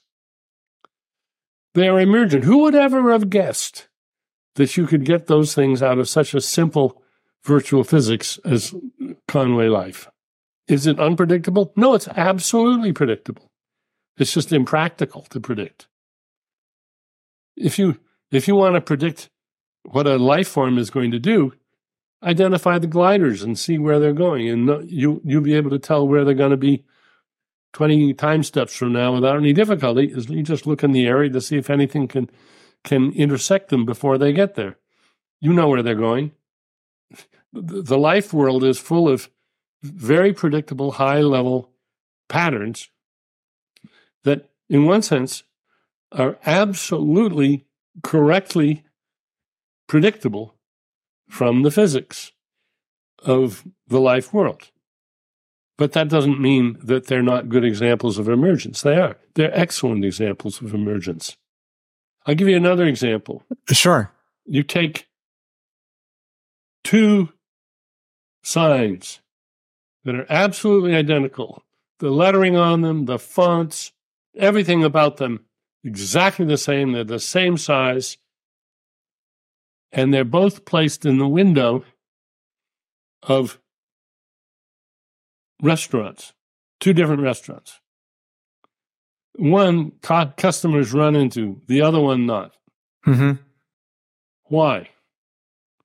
Because they both say free beer. And one of them is on a restaurant in New York or in London or Australia. And the other one is on a restaurant in Mongolia where nobody speaks English. Mm-hmm. That's an effect easy to predict. It's an emergent phenomenon. Big things can make differences, and they can also swallow up differences. That's the bathtub. That's the parable of the bathtub. All the causes that go in there get neutralized by the design elements of the system. Okay. A bathtub is a design thing. It's important that it is. It's the bathtub's design that cancels out the previous history of all the water molecules in the bathtub. We know where they're going. The plumber knows where they're going. They're all going the same place. And they're going the same place because they're in a basin of attraction. And basins of attraction create real patterns. So in the bathtub case, its robustness makes it not fragile. Now, if it were fragile, it would be sensitive to small changes. And if it were sensitive to small changes, is that what Robert Sapolsky would say would undermine free will? Hear that sound? That's the sweet sound of success with Shopify. Shopify is the all-encompassing commerce platform that's with you from the first flicker of an idea to the moment you realize you're running a global enterprise. Whether it's handcrafted jewelry or high-tech gadgets, Shopify supports you at every point of sale, both online and in person. They streamline the process with the internet's best converting checkout, making it 36% more effective than other leading platforms. There's also something called Shopify Magic, your AI-powered assistant that's like an all-star team member working tirelessly behind the scenes. What I find fascinating about Shopify is how it scales with your ambition. No matter how big you want to grow, Shopify gives you everything you need to take control and take your business to the next level. Join the ranks of businesses in 175 countries that have made Shopify the backbone of their commerce. Shopify, by the way, powers 10% of all e-commerce in the United States, including huge names like Allbirds, Rothy's, and Brooklinen. If you ever need help, their award-winning support is like having a mentor that's just a click away. Now, are you ready to start your own success story? Sign up for a $1 per month trial period at shopify.com/theories, all lowercase. Go to shopify.com/theories now to grow your business no matter what stage you're in. Shopify.com/theories.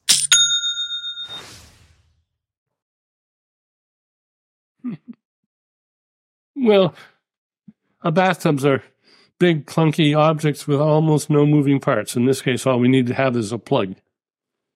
Pull the plug, out goes the water. The water has no free will. Yeah. But the bathtub cancels out the differences in the causal history of all those water molecules that enter the bathtub. Yes. In the same way, your brain and my brain cancel out lots of differences. When I ask you, tell me, please, how much is 2 plus 5? Answer? 7. 7. I could have made $1 million if anybody would bet against that. Uh-huh. Very predictable. Doesn't matter. It's because you're a good mathematician, or at least you know your arithmetic. And all of these create real patterns that are reliable, that are robust, that are non-mysterious, that are not metaphysically suspect in any way, and that put the lie to Sapolsky's vision of what the world is really like. As I said to him, I said, it's hard for me to say this, but I'm telling a biologist he's not taking evolution seriously enough. Okay, let's now talk about Roger Penrose, because I believe you had an argument that even if our brain is algorithmic, it still doesn't, it can escape Gödel's incompleteness theorem. Yeah, ever since Gödel published his paper and Turing published his work, there's been a tempting argument that somehow Gödel's theorem shows that we, or at least the mathematicians among us, are not machines, because we can do something that no machine can do, which is prove its own Gödel sentence. And I've written about that since the 70s. And it's a bad argument, first propounded by a philosopher in Oxford, J.R. Lucas, and a number of us pointed out the flaws in his argument. Then Penrose took it up, and he recognized that Lucas didn't have it right, and he wrote The Emperor's New Mind to try to set it right and to establish this conclusion. Mm-hmm. But his argument is full of holes. So this is a case of a brilliant physicist, mathematician, whose main argument in that famous book of his, The Emperor's New Mind, makes some fundamental philosophical mistakes. The main one being that he does not see that algorithms can be very good at something without being algorithms for demonstrably doing X. He thinks that no algorithm, Turing's sense, can prove its own Gödel sentence. That's true, but irrelevant, because there are algorithms that can learn mathematics, learn Gödel's theorem, learn English, write papers showing whatever you want to show about Gödel's theorem and what its implications are. There's no reason an algorithm can't do that. It just won't be a perfect algorithm for proving its own Gödel sentence. But it may be an imperfect algorithm for proving its own Gödel sentence, if we can even say what its Gödel sentence is. And I think that's a simplification that is much overlooked. In my review of Penrose, which was, I think, the first review that book got in the Times Literary Supplement, I trotted out an argument to show what was wrong. Chess is a finite game. It's huge. It's unbelievably huge game. There are gazillions of possible chess games, but it's finite because there's a stop rule. There are only finitely many legal chess games. So in principle, there's an algorithm for playing perfect chess. We don't know whether it's a win for white or a tie. A guaranteed tie or a guaranteed win for white. It might be a win for black, but very unlikely, but we don't know. So one might say, look, there's no algorithm for playing perfect chess that's feasible. And that's true. It would use up every atom in the universe because it would have to go through all the cases. Mm-hmm. And it can't. Not enough time. The heat death of the universe would overtake it before it had succeeded. Well, that means, of course, that computers can't play chess. No, it doesn't mean that. Computer chess algorithms are not algorithms for checkmate. They're algorithms for playing legal chess.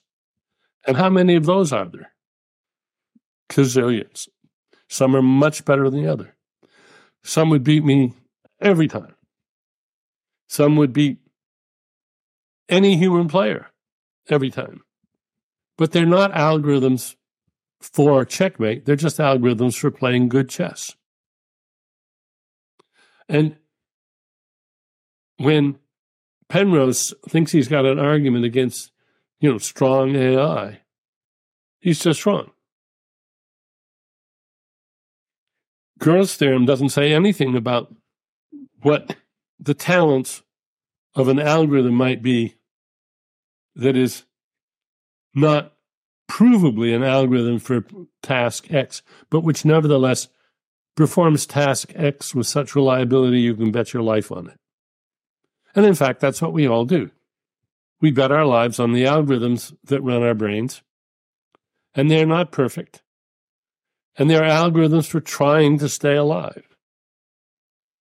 And some of them also play great classical guitar, and others write novels. and some of them do all kinds of mischief. You can't prove, as Penrose tried to do, that AI is impossible because of Turing's Strong AI. proof and that strong AI is, you can't prove that strong AI is impossible by citing Gödel's theorem or Turing's paper. Professor, you have a passion for sailing. Yes. How has sailing influenced your philosophical thought? In a number of ways. First of all, sailing on a sailboat with a bunch of graduate students or postdocs or good friends who are in academia one way or another is a great way to engage in the sort of constructive discussion that I think is the key to making progress. And so when I had my big boat, my 42-footer, we'd have these cognitive cruises where my postdocs and I would invite somebody, a thinker we admired and thought could teach us a lot, to just come sailing with us. Uh-huh. And I mentioned these cognitive cruises in my book. I've been thinking, and they were all really intelligent, creative people. Stanislas Dehaene, Nick Humphrey, Andy Clark, Brian Cantwell Smith. Wonderful, great opportunities for people. And when you're sailing a boat, cruising a sailboat, long distances, there's hours of just sitting around in the cockpit. What are you going to do? You're going to talk. And you'll interrupt the conversation when a whale surfaces near you or interesting birds, or you go by an interesting island, or you get in some jam of some sort. And so I view a sailboat as sort of my laboratory or one of my laboratories. A very good place to get people just to sit around together and talk without any time limit. So that's one way. But another way is there's a line in a song, I can't control the wind, but I can trim the sails. That's an important observation about free will. Mm-hmm. I can control the sails. I can trim the sails. That's doing. That's control. There's all the difference in the world between a sailboat without a skipper and a sailboat with a skipper who knows what he or she is doing. They're both determined, but count on the one with the knowledgeable skipper, with the one with the talent, the one with all those basins of attraction. That's the one that's going to get the boat back to its home port safely.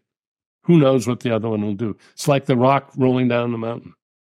Yeah, there's a paper by you published last year, 2022, called Engineering, Daydreaming, and Control, if I'm not mistaken. Yeah, that's right. Yes, in a book about sailing, yes. Yeah, so there's another paper by you from last year called Am I a Fictionalist? Yeah. And so I ask you, are you a fictionalist? Yes and no. Surprise, surprise. Yes. Fictionalism is one of those isms that suffers from overemphasis on definition. So we have N different varieties of fictionalism. And I think the answer to that is, in a very minimal sense, yes, I'm a fictionalist, because I think that our consciousness, the contents of our consciousness, is a very useful user illusion that we are the beneficiaries of.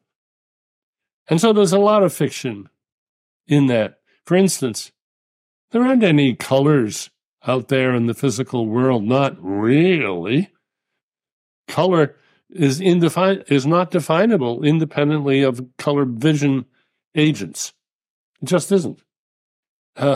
You can talk about a visible portion of the electromagnetic spectrum, but which part is visible depends on who the eyes belong to. Are they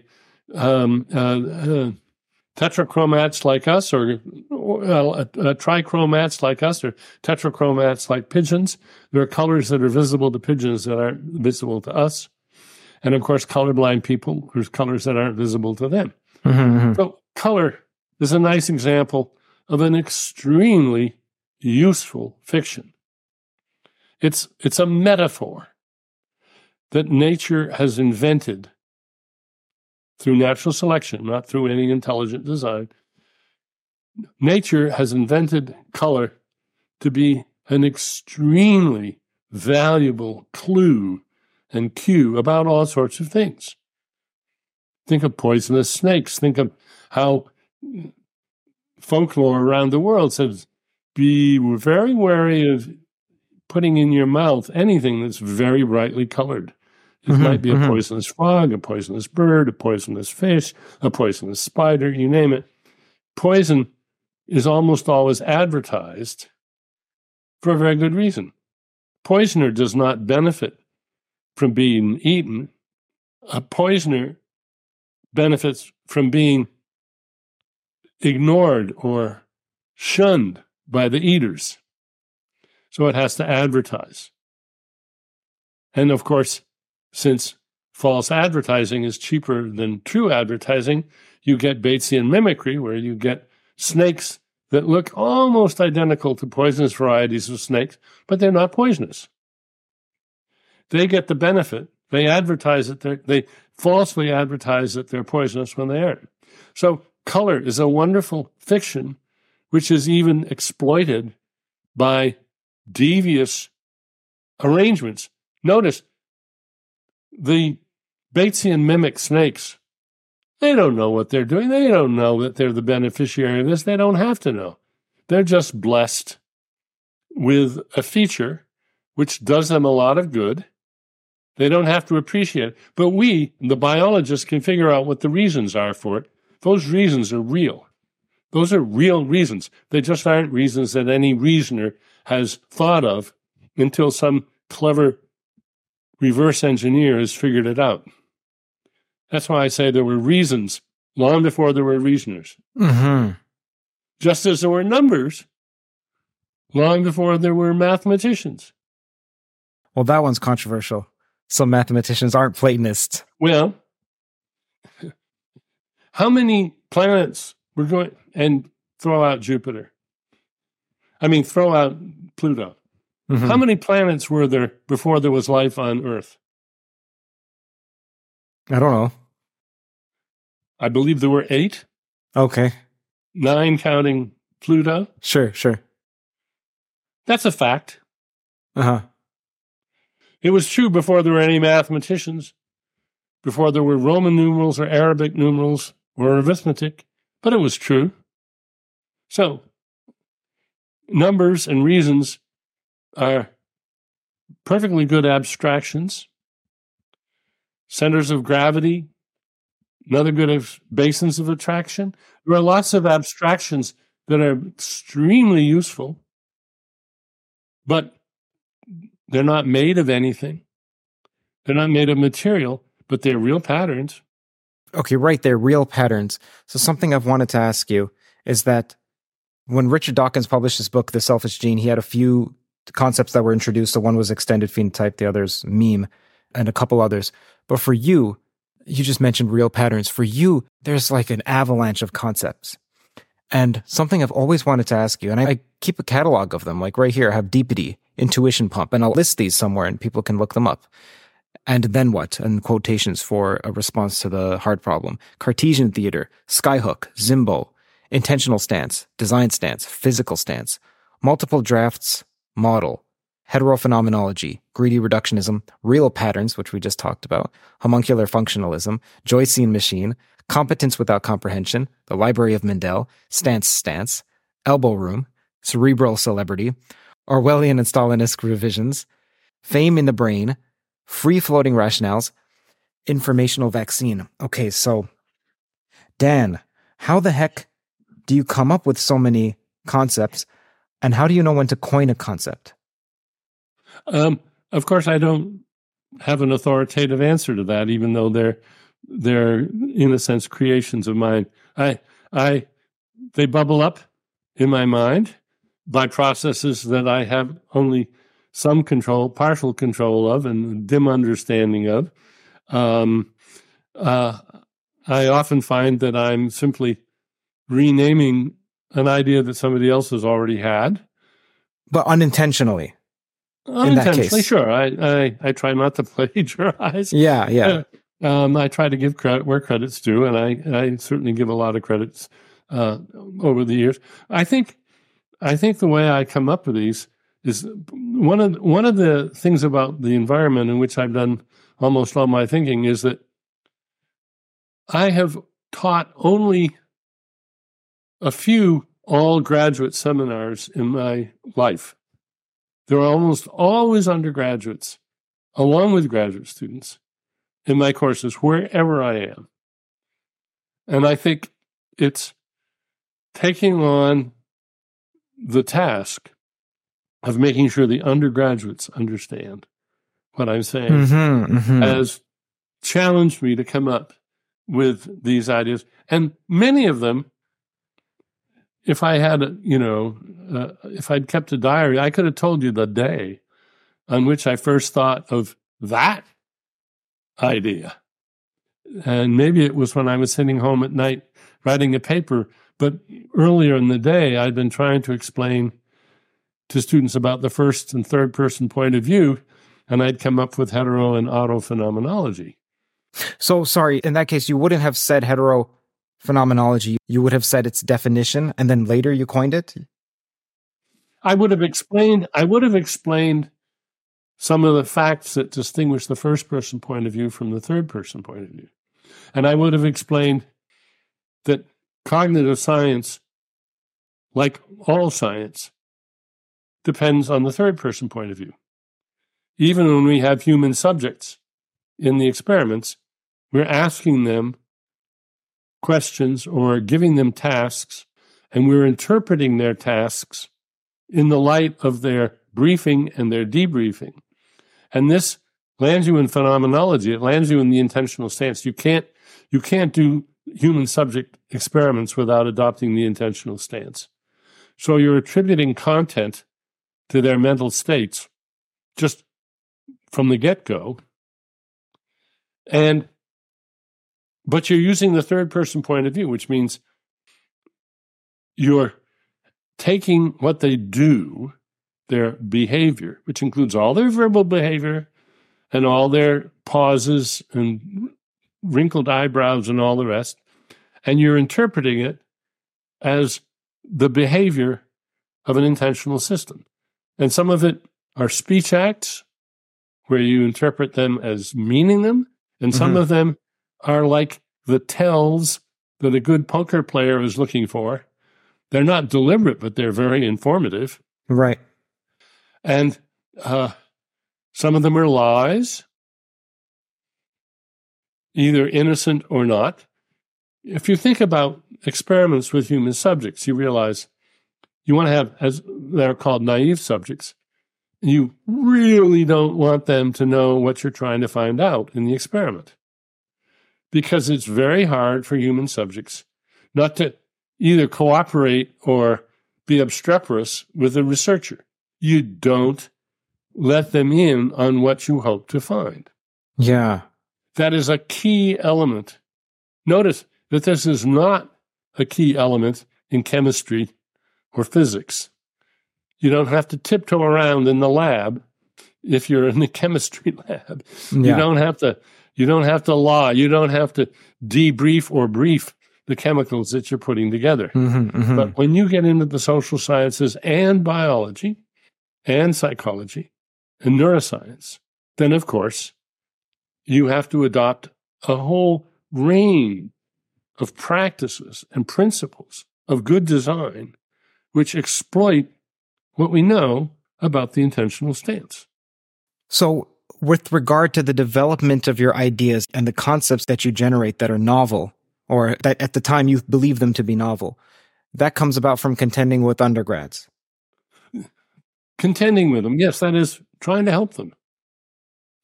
And, And they push back earnestly with fundamental questions. I encourage them to push back.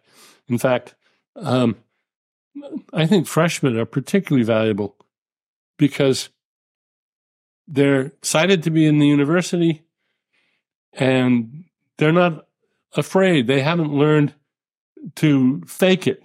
I just love it when students say, now this may be a really dumb question, but, and those are usually the best questions. Yes, not always. yes, I agree. Sometimes they're dumb, but many times they're just the questions that you needed to be asked. And graduate students don't do that. Yeah.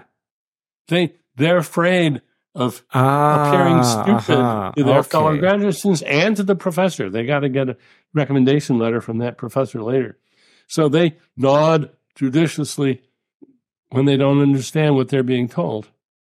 I see. And they're so grateful when that sophomore in the back row says, yes, wait a minute, professor, I got a question. It's probably a dumb question. And they think, I was going to ask that question, but I didn't dare. So are your cruises filled with these sorts of questions?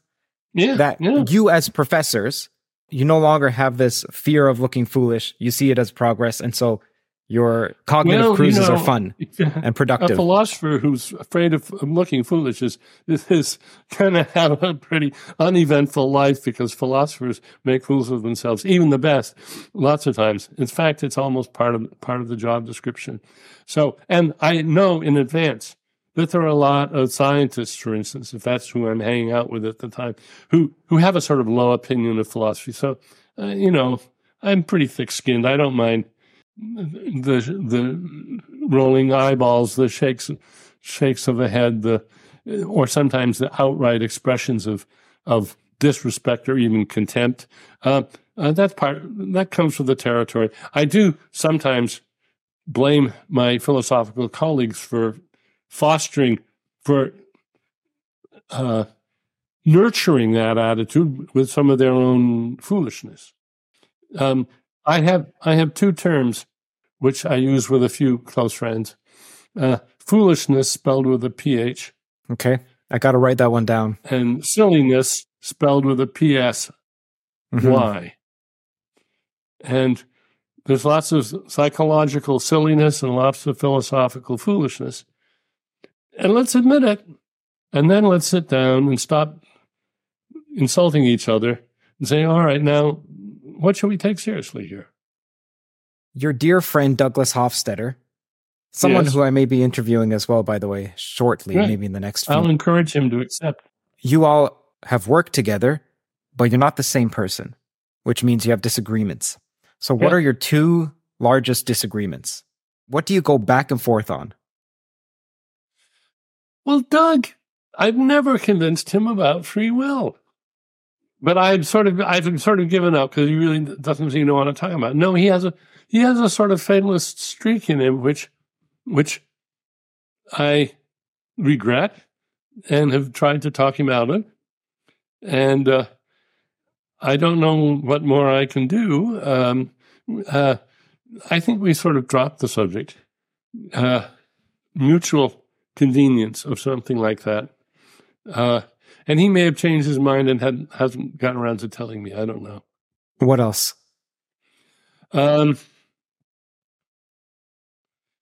Well, I'm coming around to his view on the dangers of large language models and generative pre-trained transformers, GPTs. And it all goes back to a conference that Doug organized at Stanford some years ago, where we looked at David Cope's book, at his program, Experiments in Musical Intelligence, which then became the book Virtual Music. There's a paper by me in it. Doug organized the conference. He was very upset by David Cope's elegant program for writing virtual music in the style of Bach, Cole Porter, Puccini, Wagner, you name it. Amazing. Because that removes romanticism from it? Well, Doug was shocked at what he viewed as the shallowness of musical brilliance if it could be so readily copied by such a simple, far from simple for me, but such a simple algorithm. He wanted music to be deeper than that. And I remember quoting to him one of my favorite jokes from the novelist Peter de Vries. In one of his novels, he has a character who says, "Oh, superficially he's deep, but deep down he's shallow." You think about that, and you think, right, look, superficially music's deep, deep down is shallow. Well, everything is. Yes. If you go deep enough. He just wanted it to be deeper than he now had to admit it was. And I thought, well, look, it's still deep. It's still flipping wonderful. He wants it to escape his rational grasp? Yeah, I think Doug wanted music. He was the last, absolutely, one way of reading Gödel Escherbach is as a disproof of Penrose and Lucas on Gödel's theorem. So he's the last one to trot out, he's one of the first to trot in a proper refutation of those ideas. Okay. But he still wanted to stress the depth of computational power. And he was just distressed that Cope's program wasn't deep enough for him. And similarly, very distressed by the success of ChatGPT, first one, or GPT-3, and large language models in general. He was amazed, fascinated, and appalled by how good they were. And I was saying, look, the intentional stance, you can't set it aside. It's simply not possible for human beings to adopt the design stance or the physical stance with regard to an eloquent speaker of your native language. You just can't. You can't hear that as you can't. And of course, this is a fact that has often been used by clever people to catch spies. You've got a putative American in New York City in 1942, speaks flawless English. So what do you do to unmask him? Tell him a joke in German. Ah, that's brilliant. If he go, Right. you got him. Simple as that. Yeah. That's why LLMs are so dangerous. So the alignment problem with AI, is that an in-principle problem or a practical one? It's such a big practical problem, it might as well be in principle, I think. I mean, it's the people who wave their hands and calmly and optimistically say, well, we're solving the alignment problem. Their very statement of that is a sign they don't have an appreciation of how deep the problem is. Why? Because it would be like somebody saying, I know the solution to the problem of Israel in the Arab world, the Palestinians. It's simple. No, it isn't. No, it isn't. And if you think it is, that's almost self-disqualifying. That is such a complex issue. You have to know so much and appreciate so much and set aside so many misconceptions and oversimplifications to make any sense of it. And I think the alignment problem is like that. That is, like all rules of thumb, this is defeasible. It isn't perfect. But I would say, if somebody tells you they've got the alignment problem solved, that's 2 strikes against them. They are wildly optimistic in one way or another. For one thing, let me say something which often isn't noted, but I've been trying to remind people of it. They say, look, We know how to write the control architectures that will prevent them from doing X, Y, and Z. Oh, really? These systems are, first of all, huge. They're gigantic software entities. Has Microsoft or anybody else ever invented a program remotely that size that didn't have bugs in it? No. No. Absolutely not. What a lot of people don't realize is that software writing is a sort of an art. And although it is an art with tremendous amounts of precision and reliability built in at the very basis, Turing is brilliant on that topic in his famous paper on the Turing test about the rigid dictatorial control of the operating system, in effect. That's true, and it's exploited brilliantly by programmers. But it's almost impossible to write bug-free software. And there's no particular reason to think that programs that themselves write software, which is now happening at a great pace, are that much better than human programmers. Programs can get out of control. This has been true for decades. And there's no magic bullet that's going to make such huge systems transparent. And people have known this for decades. In computer science, they've known it. I remember John McCarthy, who coined the term artificial intelligence. I spent a year with him at Stanford at the Center for Advanced Study of Behavioral Sciences. And we spent the whole year on AI and philosophy. And at that time, that was way back in 1980, 81, or 79, 80, 79, 80.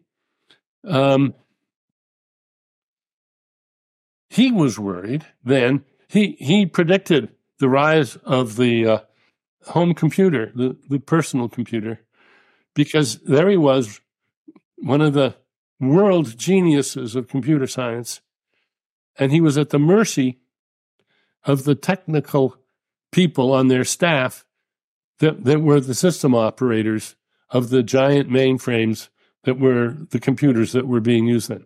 He said, look, these system operators are brilliant computer scientists, but they have to sit there all day long, 8-hour shifts, 8 hours a day, and they get bored. They're sitting around, so they fiddle with the system. They have their own little projects that they do as one of the privileged users of the system. And being normal, adventurous human beings, they often do not make proper annotations of what they're doing. So they create all sorts of little fun things which run on the mainframes. Now, what happens if one of them gets hit by a bus? There will be parts of that mainframe that are no longer reliable. We won't know how to fix it if it breaks because we don't know what the guy did. You can't look in the manual because the program that was on the DEC 20 that was sent to you by Digital Equipment Corporation, that's obsolete almost immediately because of all the people writing programs on it. So even though there's been tremendous disciplined progress on how to write code the right way, the honest way, the reliable, best practices way, everybody knows that's an unsolved problem. And if that's an unsolved problem, the alignment problem is the unsolved bigger problem. So we'll finish up with some questions that I have from professors. There are 3 professors. Hang on a second, please. Yep. If you want to know some of the dark history of what goes on in the cyber world, this is the book for you. Scare the bejesus out of you. All right. That book will be in the description for people if you're interested in. If they want to know the kinds of. I was at a meeting at the University of New Mexico once when I was out at the Santa Fe Institute on cybersecurity. And this was a scary meeting. This was some years ago. And I realized that one of the best ideas running at that meeting was security through obscurity, by which they meant deliberately make the systems non-transparent so that our cyber enemies can't get into them. In other words, don't try to maintain strict control over the whole system, because it will only be beaten because our enemies will exploit the transparency, the strictness, the clarity of our organization to do us in. It's when you think about it, it's a famous point from game theory. You got to keep your own thinking to yourself. Otherwise, you become a money pump. Other agents will be able to treat what you do as tells, and they'll be able to exploit you. That's the point about free will. It's worth preserving. You got to keep your own thinking secret if you want to be a free agent. Otherwise, you're going to become a puppet. You want to be self-controlled, not hetero-controlled, not remote-controlled.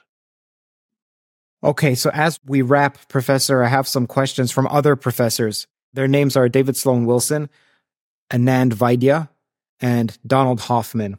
You should know that I've spoken to David Sloan Wilson on a podcast for Theories of Everything, and that's on screen as well as in the description. You should know that I've spoken to Donald Hoffman on Theories of Everything several times, one with Yosha Bach, another with Philip Goff, another with John Vervaeke, and those are all on screen and in the description. Anand Vaidya has also been on Theories of Everything. There's a solo talk with him, and then there's a podcast with me and him one-on-one. It's a banger podcast on epistemology. Link in the description. All right, who's the second one? Anand Vaidya. He's a professor who was a colleague of David Chalmers, actually. Oh, okay. Like they went to school together. He's a philosopher as well. So David Sloan Wilson says, Dear Kurt, it would be fun to draw Dan out on multi-level selection and religion as largely a group-level cultural adaptation. Oh, good. I haven't said a word about religion. David and I have our differences on religion. I say it's was a wonderful nurse crop for civilization. We needed the oversimplification, the exploitation of irrationality and passion, art and music, ceremony. We needed all that to provide the social cohesion and cooperativeness that got us to the point where we can begin to shed those things, we can be grown-ups and take secular democracy seriously. Mm-hmm. So I think religion is evolved not genetically, but by mimetic evolution. And many of its most interesting features were not invented by anybody, but they're brilliant. They're like the brilliant wings of the eagle and the brilliant starting behavior of the gazelles. Let's take a very simple case. Unison chanting. Brilliant idea when you don't have writing. Because basically what it is, it's von Neumann multiplexing, an idea that John von Neumann reinvented in the computer age, because you've got multiple copies. Any one of them can be as imperfect as you like, but as long as you've got enough of them, majority rules, you have a vote taker, and you'll correct errors. It's an error correction device. Mm-hmm. So that instead of relying on the written text, you can rely on the group memory. But only if you do, you have to preserve this by doing occasional group chants, where everybody does group chants. An example that I've used is square dancing. And when I was a kid in high school, back in those days, they taught us square dancing in gym class. So we all could do the Virginia reel and lots of other things. And I've even called square dances and with string bands. So can I do the Virginia reel today? I can sort of half remember all of it, but I'll make some mistakes. But if I got together with a bunch of my ancient cronies who were in gym class with me, we could put together a perfect Virginia reel in about 10 choruses. Because, oh, yeah, I remember, that's how we do it. Because we'd correct each other's errors, and we wouldn't even have to talk about it. We would just be good conformists and do what the others do, and pretty soon we'd be lockstep. That's the rationale of public chanting, public recitation. Did anybody have to No, it's just that the groups that did that thrived and the ones that didn't. That is, the practices, the religions that had that as one of their practices tended to have longer shelf lives than the religions that didn't. You have to remember, there have been thousands of religions that have come and gone, leaving almost no trace. Okay, so the next question comes from Anand Vaidya. He says, yes, I have 3 for Dan. Number 1, how can we make sense of truth or accuracy conditions if phenomenal states are an illusion? Well, phenomenal states are a useful user illusion. They're like the user illusion on your cell phone. That's a beautiful, brilliantly designed, metaphorical description of what's actually going on, and a lot of it's just plain false. But you replace complicated falsehoods with reliable metaphors, and that makes them illusions in a sense. That's a good term from computer science, a user illusion. So phenomenal experience isn't what people think it is. It's real, but it isn't what people think it is. Mm-hmm. It's very useful, and it can be used to tell truth from falsehood. I've given several examples earlier in the talk today, so I don't need to do that again. So that's the answer to the first question. Do you know Donald Hoffman, by the way? I've not met. I have met him. I met him at one of the Tucson conferences. So he is an idealist who is similar to you in that he describes our reality and our quote-unquote quality or our experience as a user interface, a useful one, but it's not true. He has a question later today. We'll get to that. So number 2 from Anand Vaidya, even if our experience is an illusion, don't we need truth to make sense of the illusion? Yeah, we do. We need a concept of truth. As I already said, talking about Dick Rory, we need the vegetarian concept of truth. It's the one that piles up the truths in all the sciences and in good history and in good reporting in the newspaper and in reliable information you get from your neighbors and your friends and your family. There's plenty of truth, and we depend on it. It's the world of mutual knowledge, and civilization wouldn't work without it. But we don't need to found that on any foundation of phenomenal experience. Okay, and then the last question that he has is, how could it be true that we have no free will and draw that as a conclusion if drawing a conclusion is a mental action that requires freedom? Well, we do have free will.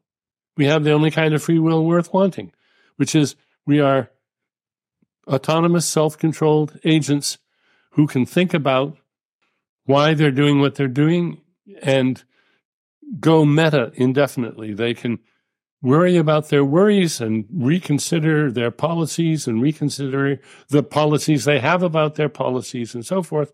Those are skills. Small children don't have them. Adults pretty much do. The ones that don't have those skills, we have to excuse, and we have to take care of them, and we have to keep them out of harm's way and keep them from doing harm to others. Mm-hmm. But that's actually a very small proportion of the world's population. And so that is the skills required to be an honest, reliable, trustworthy citizen are far less hard to learn than the skills of being a guitar player or a jump roper or a shooter of basketball free throws, or a mathematician. There's lots of skills and they're unevenly distributed, but it doesn't matter that much because the vast majority of normal human beings, of course, that's almost a tautology when I put it that way, are quite capable of the sort of self-control that we honor when we let somebody get a driver's license, sign a contract, take care of themselves, walk freely around in the state. That if you lose that, you've lost your free will. Okay, now the question from Donald Hoffman. It's a paragraph long because there's some context prior to the question itself. After decades of effort, no physicalist theory can account for any one specific conscious experience. E.g., what is the orchestrated collapse of quantum states of the neuronal microtubules that must be the taste of chocolate, even the illusory taste of chocolate, and could not be, say, the taste of vanilla or the illusory taste of vanilla? What is the IIT Q shape that must be the experience of something visual or the illusion of it, and could not be the experience of something auditory or the illusion of it? There is no physicalist theory that can account even for one specific conscious experience or one specific illusion of conscious experience. Question: is this failure principled? If not, why have physicalist theories so far utterly failed to account for even one specific conscious experience or even one specific illusion of conscious experience? Well, that's a good question. But it has I think, a very straightforward answer. The human brain and nervous system is one of the most complex entities in the known universe. It has not millions or billions, but trillions of moving parts. We're not going to make sense of that by building up from the atoms, or even building up from the knowledge of what one particular neuron does. Notice, by the way, that that's different in the case of computers. Modern computers have elements, flip-flops, that are as close to atom for atom duplicates of each other as you could want. They are unbelievably reliable. They all do the same thing. They all do the same thing at the same time. The level of sort of bureaucratic control in a digital computer, thanks to Turing's vision, is superb. The brain is a computer, but it is not a von Neumann machine. It's not digital. It doesn't have an operating system.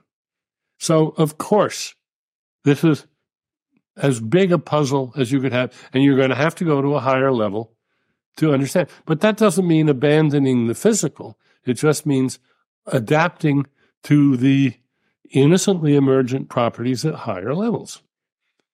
That's why neuroscience can't succeed without psychology, because psychology has levels of description of complex actions that people perform, say in experiments, that are needed as the targets for a neuroscientific explanation.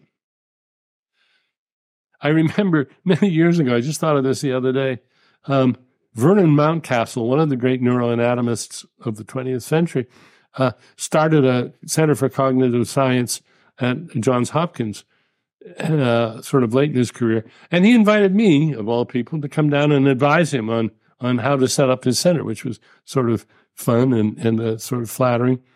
And he proudly announced that he was getting with the times, and he had a behaviorist on his team.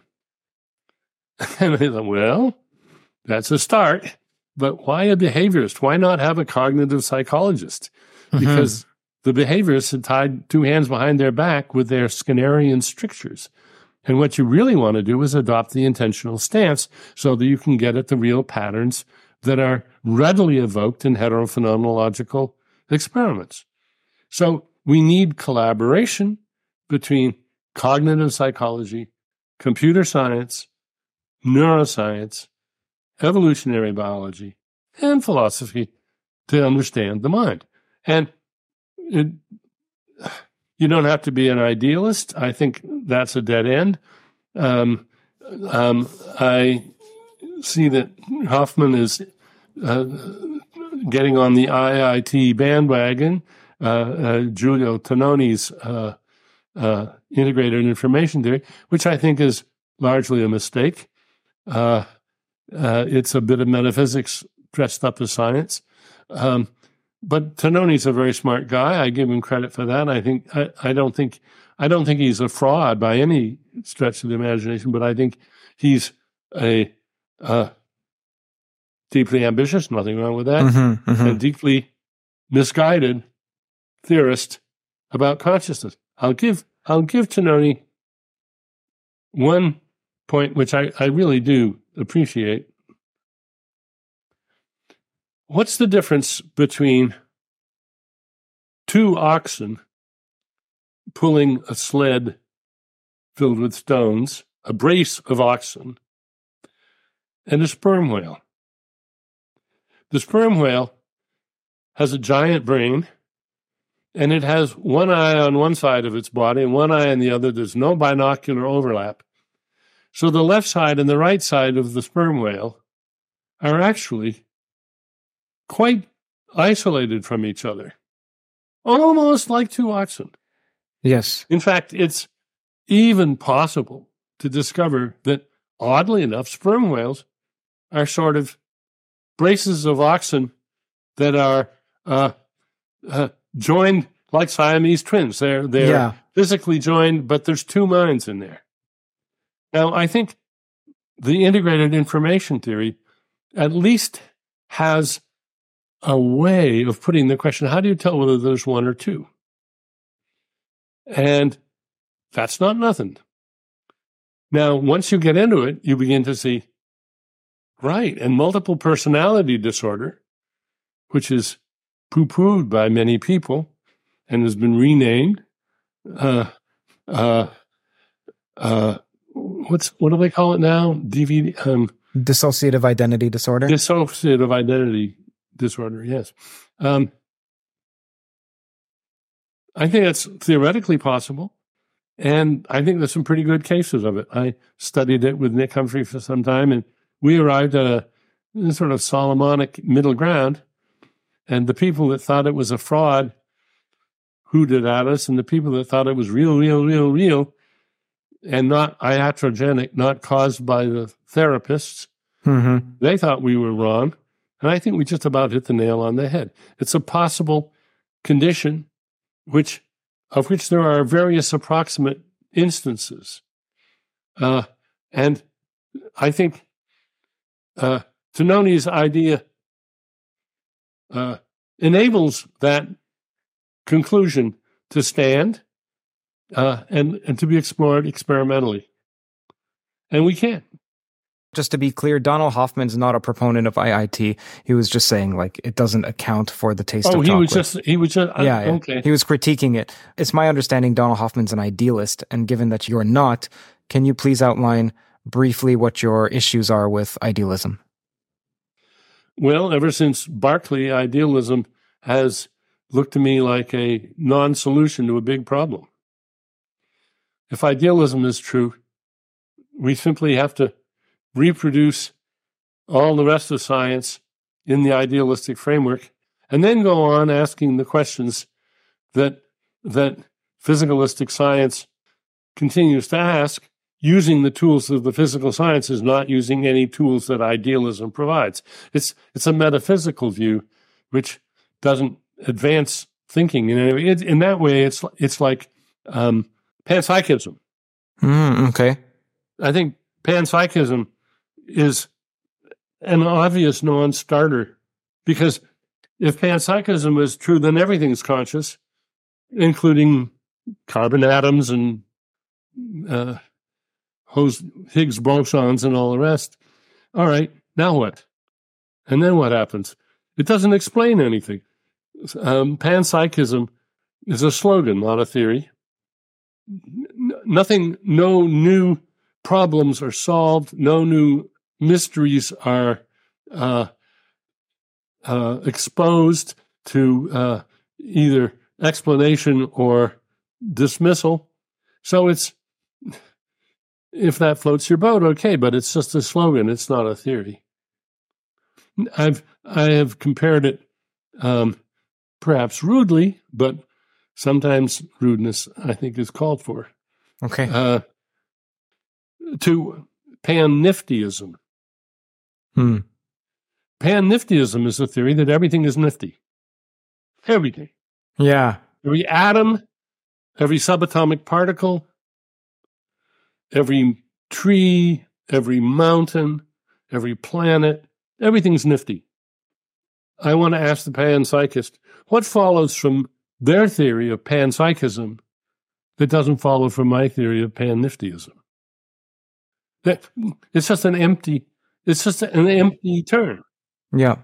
There's no hooks in it. It doesn't generate anything. It just sits there as a slogan. If you like it, be my guest. Okay, I would love to explore that with you next time, but we're running out of time, so I only have 2 more questions for you. Okay. One is in your book, I've Been Thinking, which will be on the screen now, and the link is in the description. That's Daniel Dennett's latest book. What was there in it that you had to leave out for some reason? Whether it's for space or just didn't thematically What fit. did I have to leave out? Oh, my. I left out lots of stories about sad failures by various people who maybe paid a terrible price for them or maybe didn't, but I don't want to hurt them.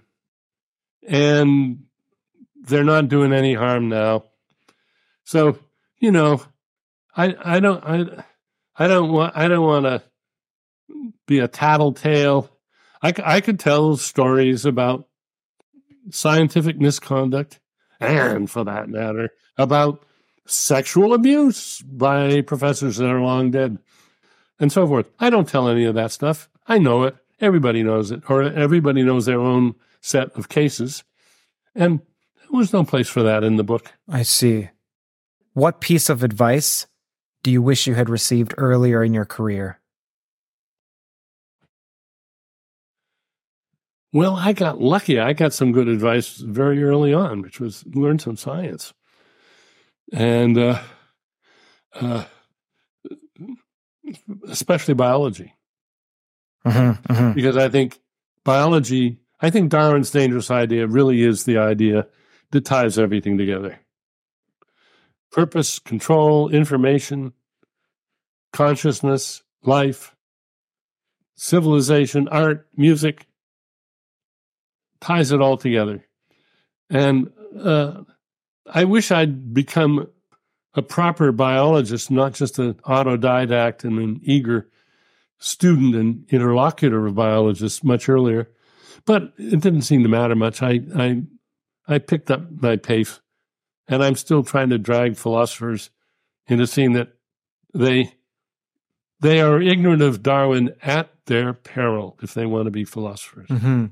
Okay, how about rather than you giving your former self advice, what advice do you give your graduate students? And I'll give you an example. I heard you in the Michael Shermer podcast say that David Chalmers and Christoph Koch, that they butt heads about the hard problem of consciousness. And you said that, look, when you see 2 people locking for quite some time, you could find out what do they agree on, and then you either attack that or you question that. I forgot what the exact reasoning was, but that would be an example. You said you give that piece of advice to your graduate students. So can you recount that and also tell us what other pieces of advice do you give? Well, I've already mentioned a few of them. One of them is what you can imagine, and philosophers really depend on their imaginations, depends on what you know. So don't think of philosophy as an ivory tower discipline, because the philosophy that's done in an ivory tower, it's not impossible to do good philosophy in the ivory tower, but it's darn hard to get it right, and very few philosophers ever have. And if you look at the history of philosophy, Aristotle, I'll just pick out Aristotle and Hume and Descartes and Leibniz, all great philosophers, also great scientists. Yes. the distinction between a philosopher and a scientist is a recent development. Socrates, not a scientist. And a lot of philosophy's foibles trace back, I think, to Socrates. And what was the piece of advice with David Chalmers and Christoph Koch? Oh, yeah. The advice was, when you see an apparently interminable conflict between two thinkers, here's a way of finding out where somebody's got to be wrong, somebody's misinterpreting something. And I think I know what it often is, and I've described this. It's a chapter in my book on intuition pumps and other tools for thinking. Get the two experts, get Christoph and David in the same room with a group of bright undergraduates, and have first one of them explain what the issue is to the undergraduates. Okay. And this is cold. These are not philosophy students necessarily. Yes. Or neuroscience students. Explain what the issues are, while the other one sits there and listens.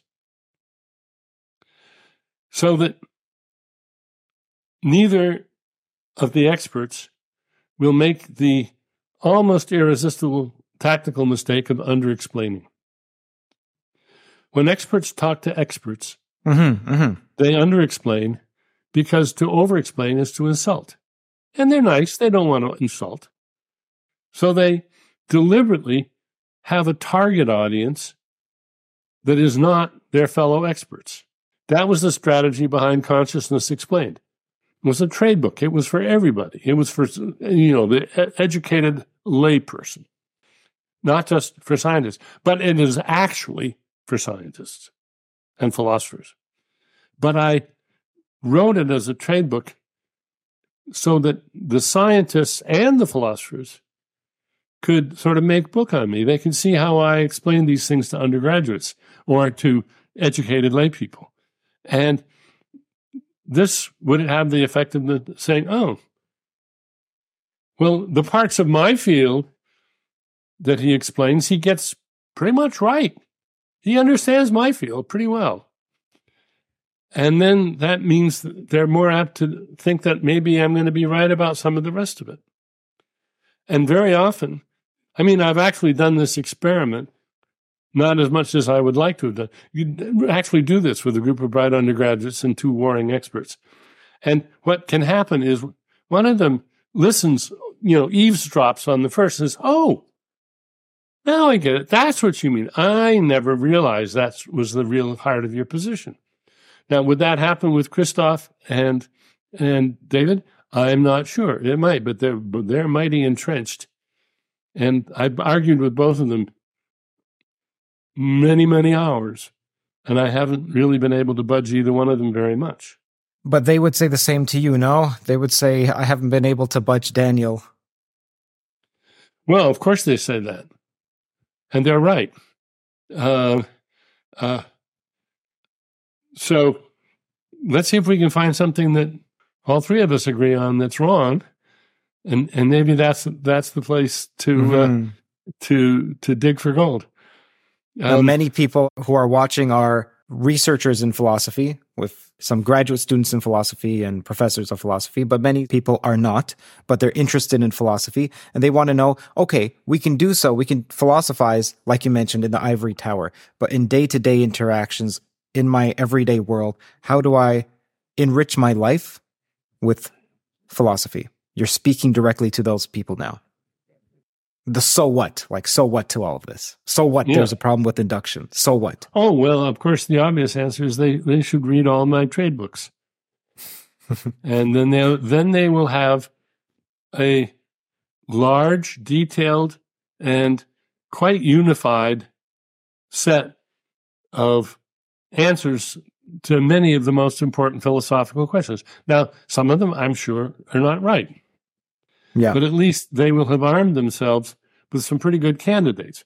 Then they can read my critics. Okay. And then I don't think they'll be wasting their time. I could tell you a lot of philosophical books that they'd be wasting their time reading. I could also tell you a lot of scientific books that they'd be wasting their time reading. But I'm not going to do that. So the written works of Daniel Dennett are in the description, and I encourage you to browse through, see one that the title vivifies you, and click on it, purchase it, read it. I would say if you're interested in free will, if you're interested in consciousness, if you're interested in evolution, if you're interested in the nature of life or the meaning of life, or if you're interested in ethics, punishment. Daniel Dennett is widely recognized by philosophers, even his critics, as one of the most original thinkers of our time. Daniel Dennett, thank you for coming on the Theories of Everything show. Thank you, Kurt. You've done a very good job interviewing me. Very good. Nice to talk with you. The podcast is now concluded. Thank you for watching. If you haven't subscribed or clicked that like button, now would be a great time to do so, as each subscribe and like helps YouTube push this content to more people. You should also know that there's a remarkably active Discord and subreddit for Theories of Everything, where people explicate toes, disagree respectfully about theories, and build as a community our own toes. Links to both are in the description. Also, I recently found out that external links count plenty toward the algorithm, which means that when you share on Twitter, on Facebook, on Reddit, etc., it shows YouTube that people are talking about this outside of YouTube, which in turn greatly aids the distribution on YouTube as well. Last but not least, you should know that this podcast is on iTunes, it's on Spotify, it's on every one of the audio platforms. Just type in Theories of Everything and you'll find it. Often I gain from rewatching lectures and podcasts, and I read that in the comments, hey, Toe listeners also gain from replaying. So how about instead re-listening on those platforms? iTunes, Spotify, Google Podcasts, whichever podcast catcher you use. If you'd like to support more conversations like this, then do consider visiting patreon.com/KurtJaimungal and donating with whatever you like. Again, it's support from the sponsors and you that allow me to work on Toe full-time. You get early access to ad-free audio episodes there as well. For instance, this episode was released a few days earlier. Every dollar helps far more than you think. Either way, your viewership is generosity enough.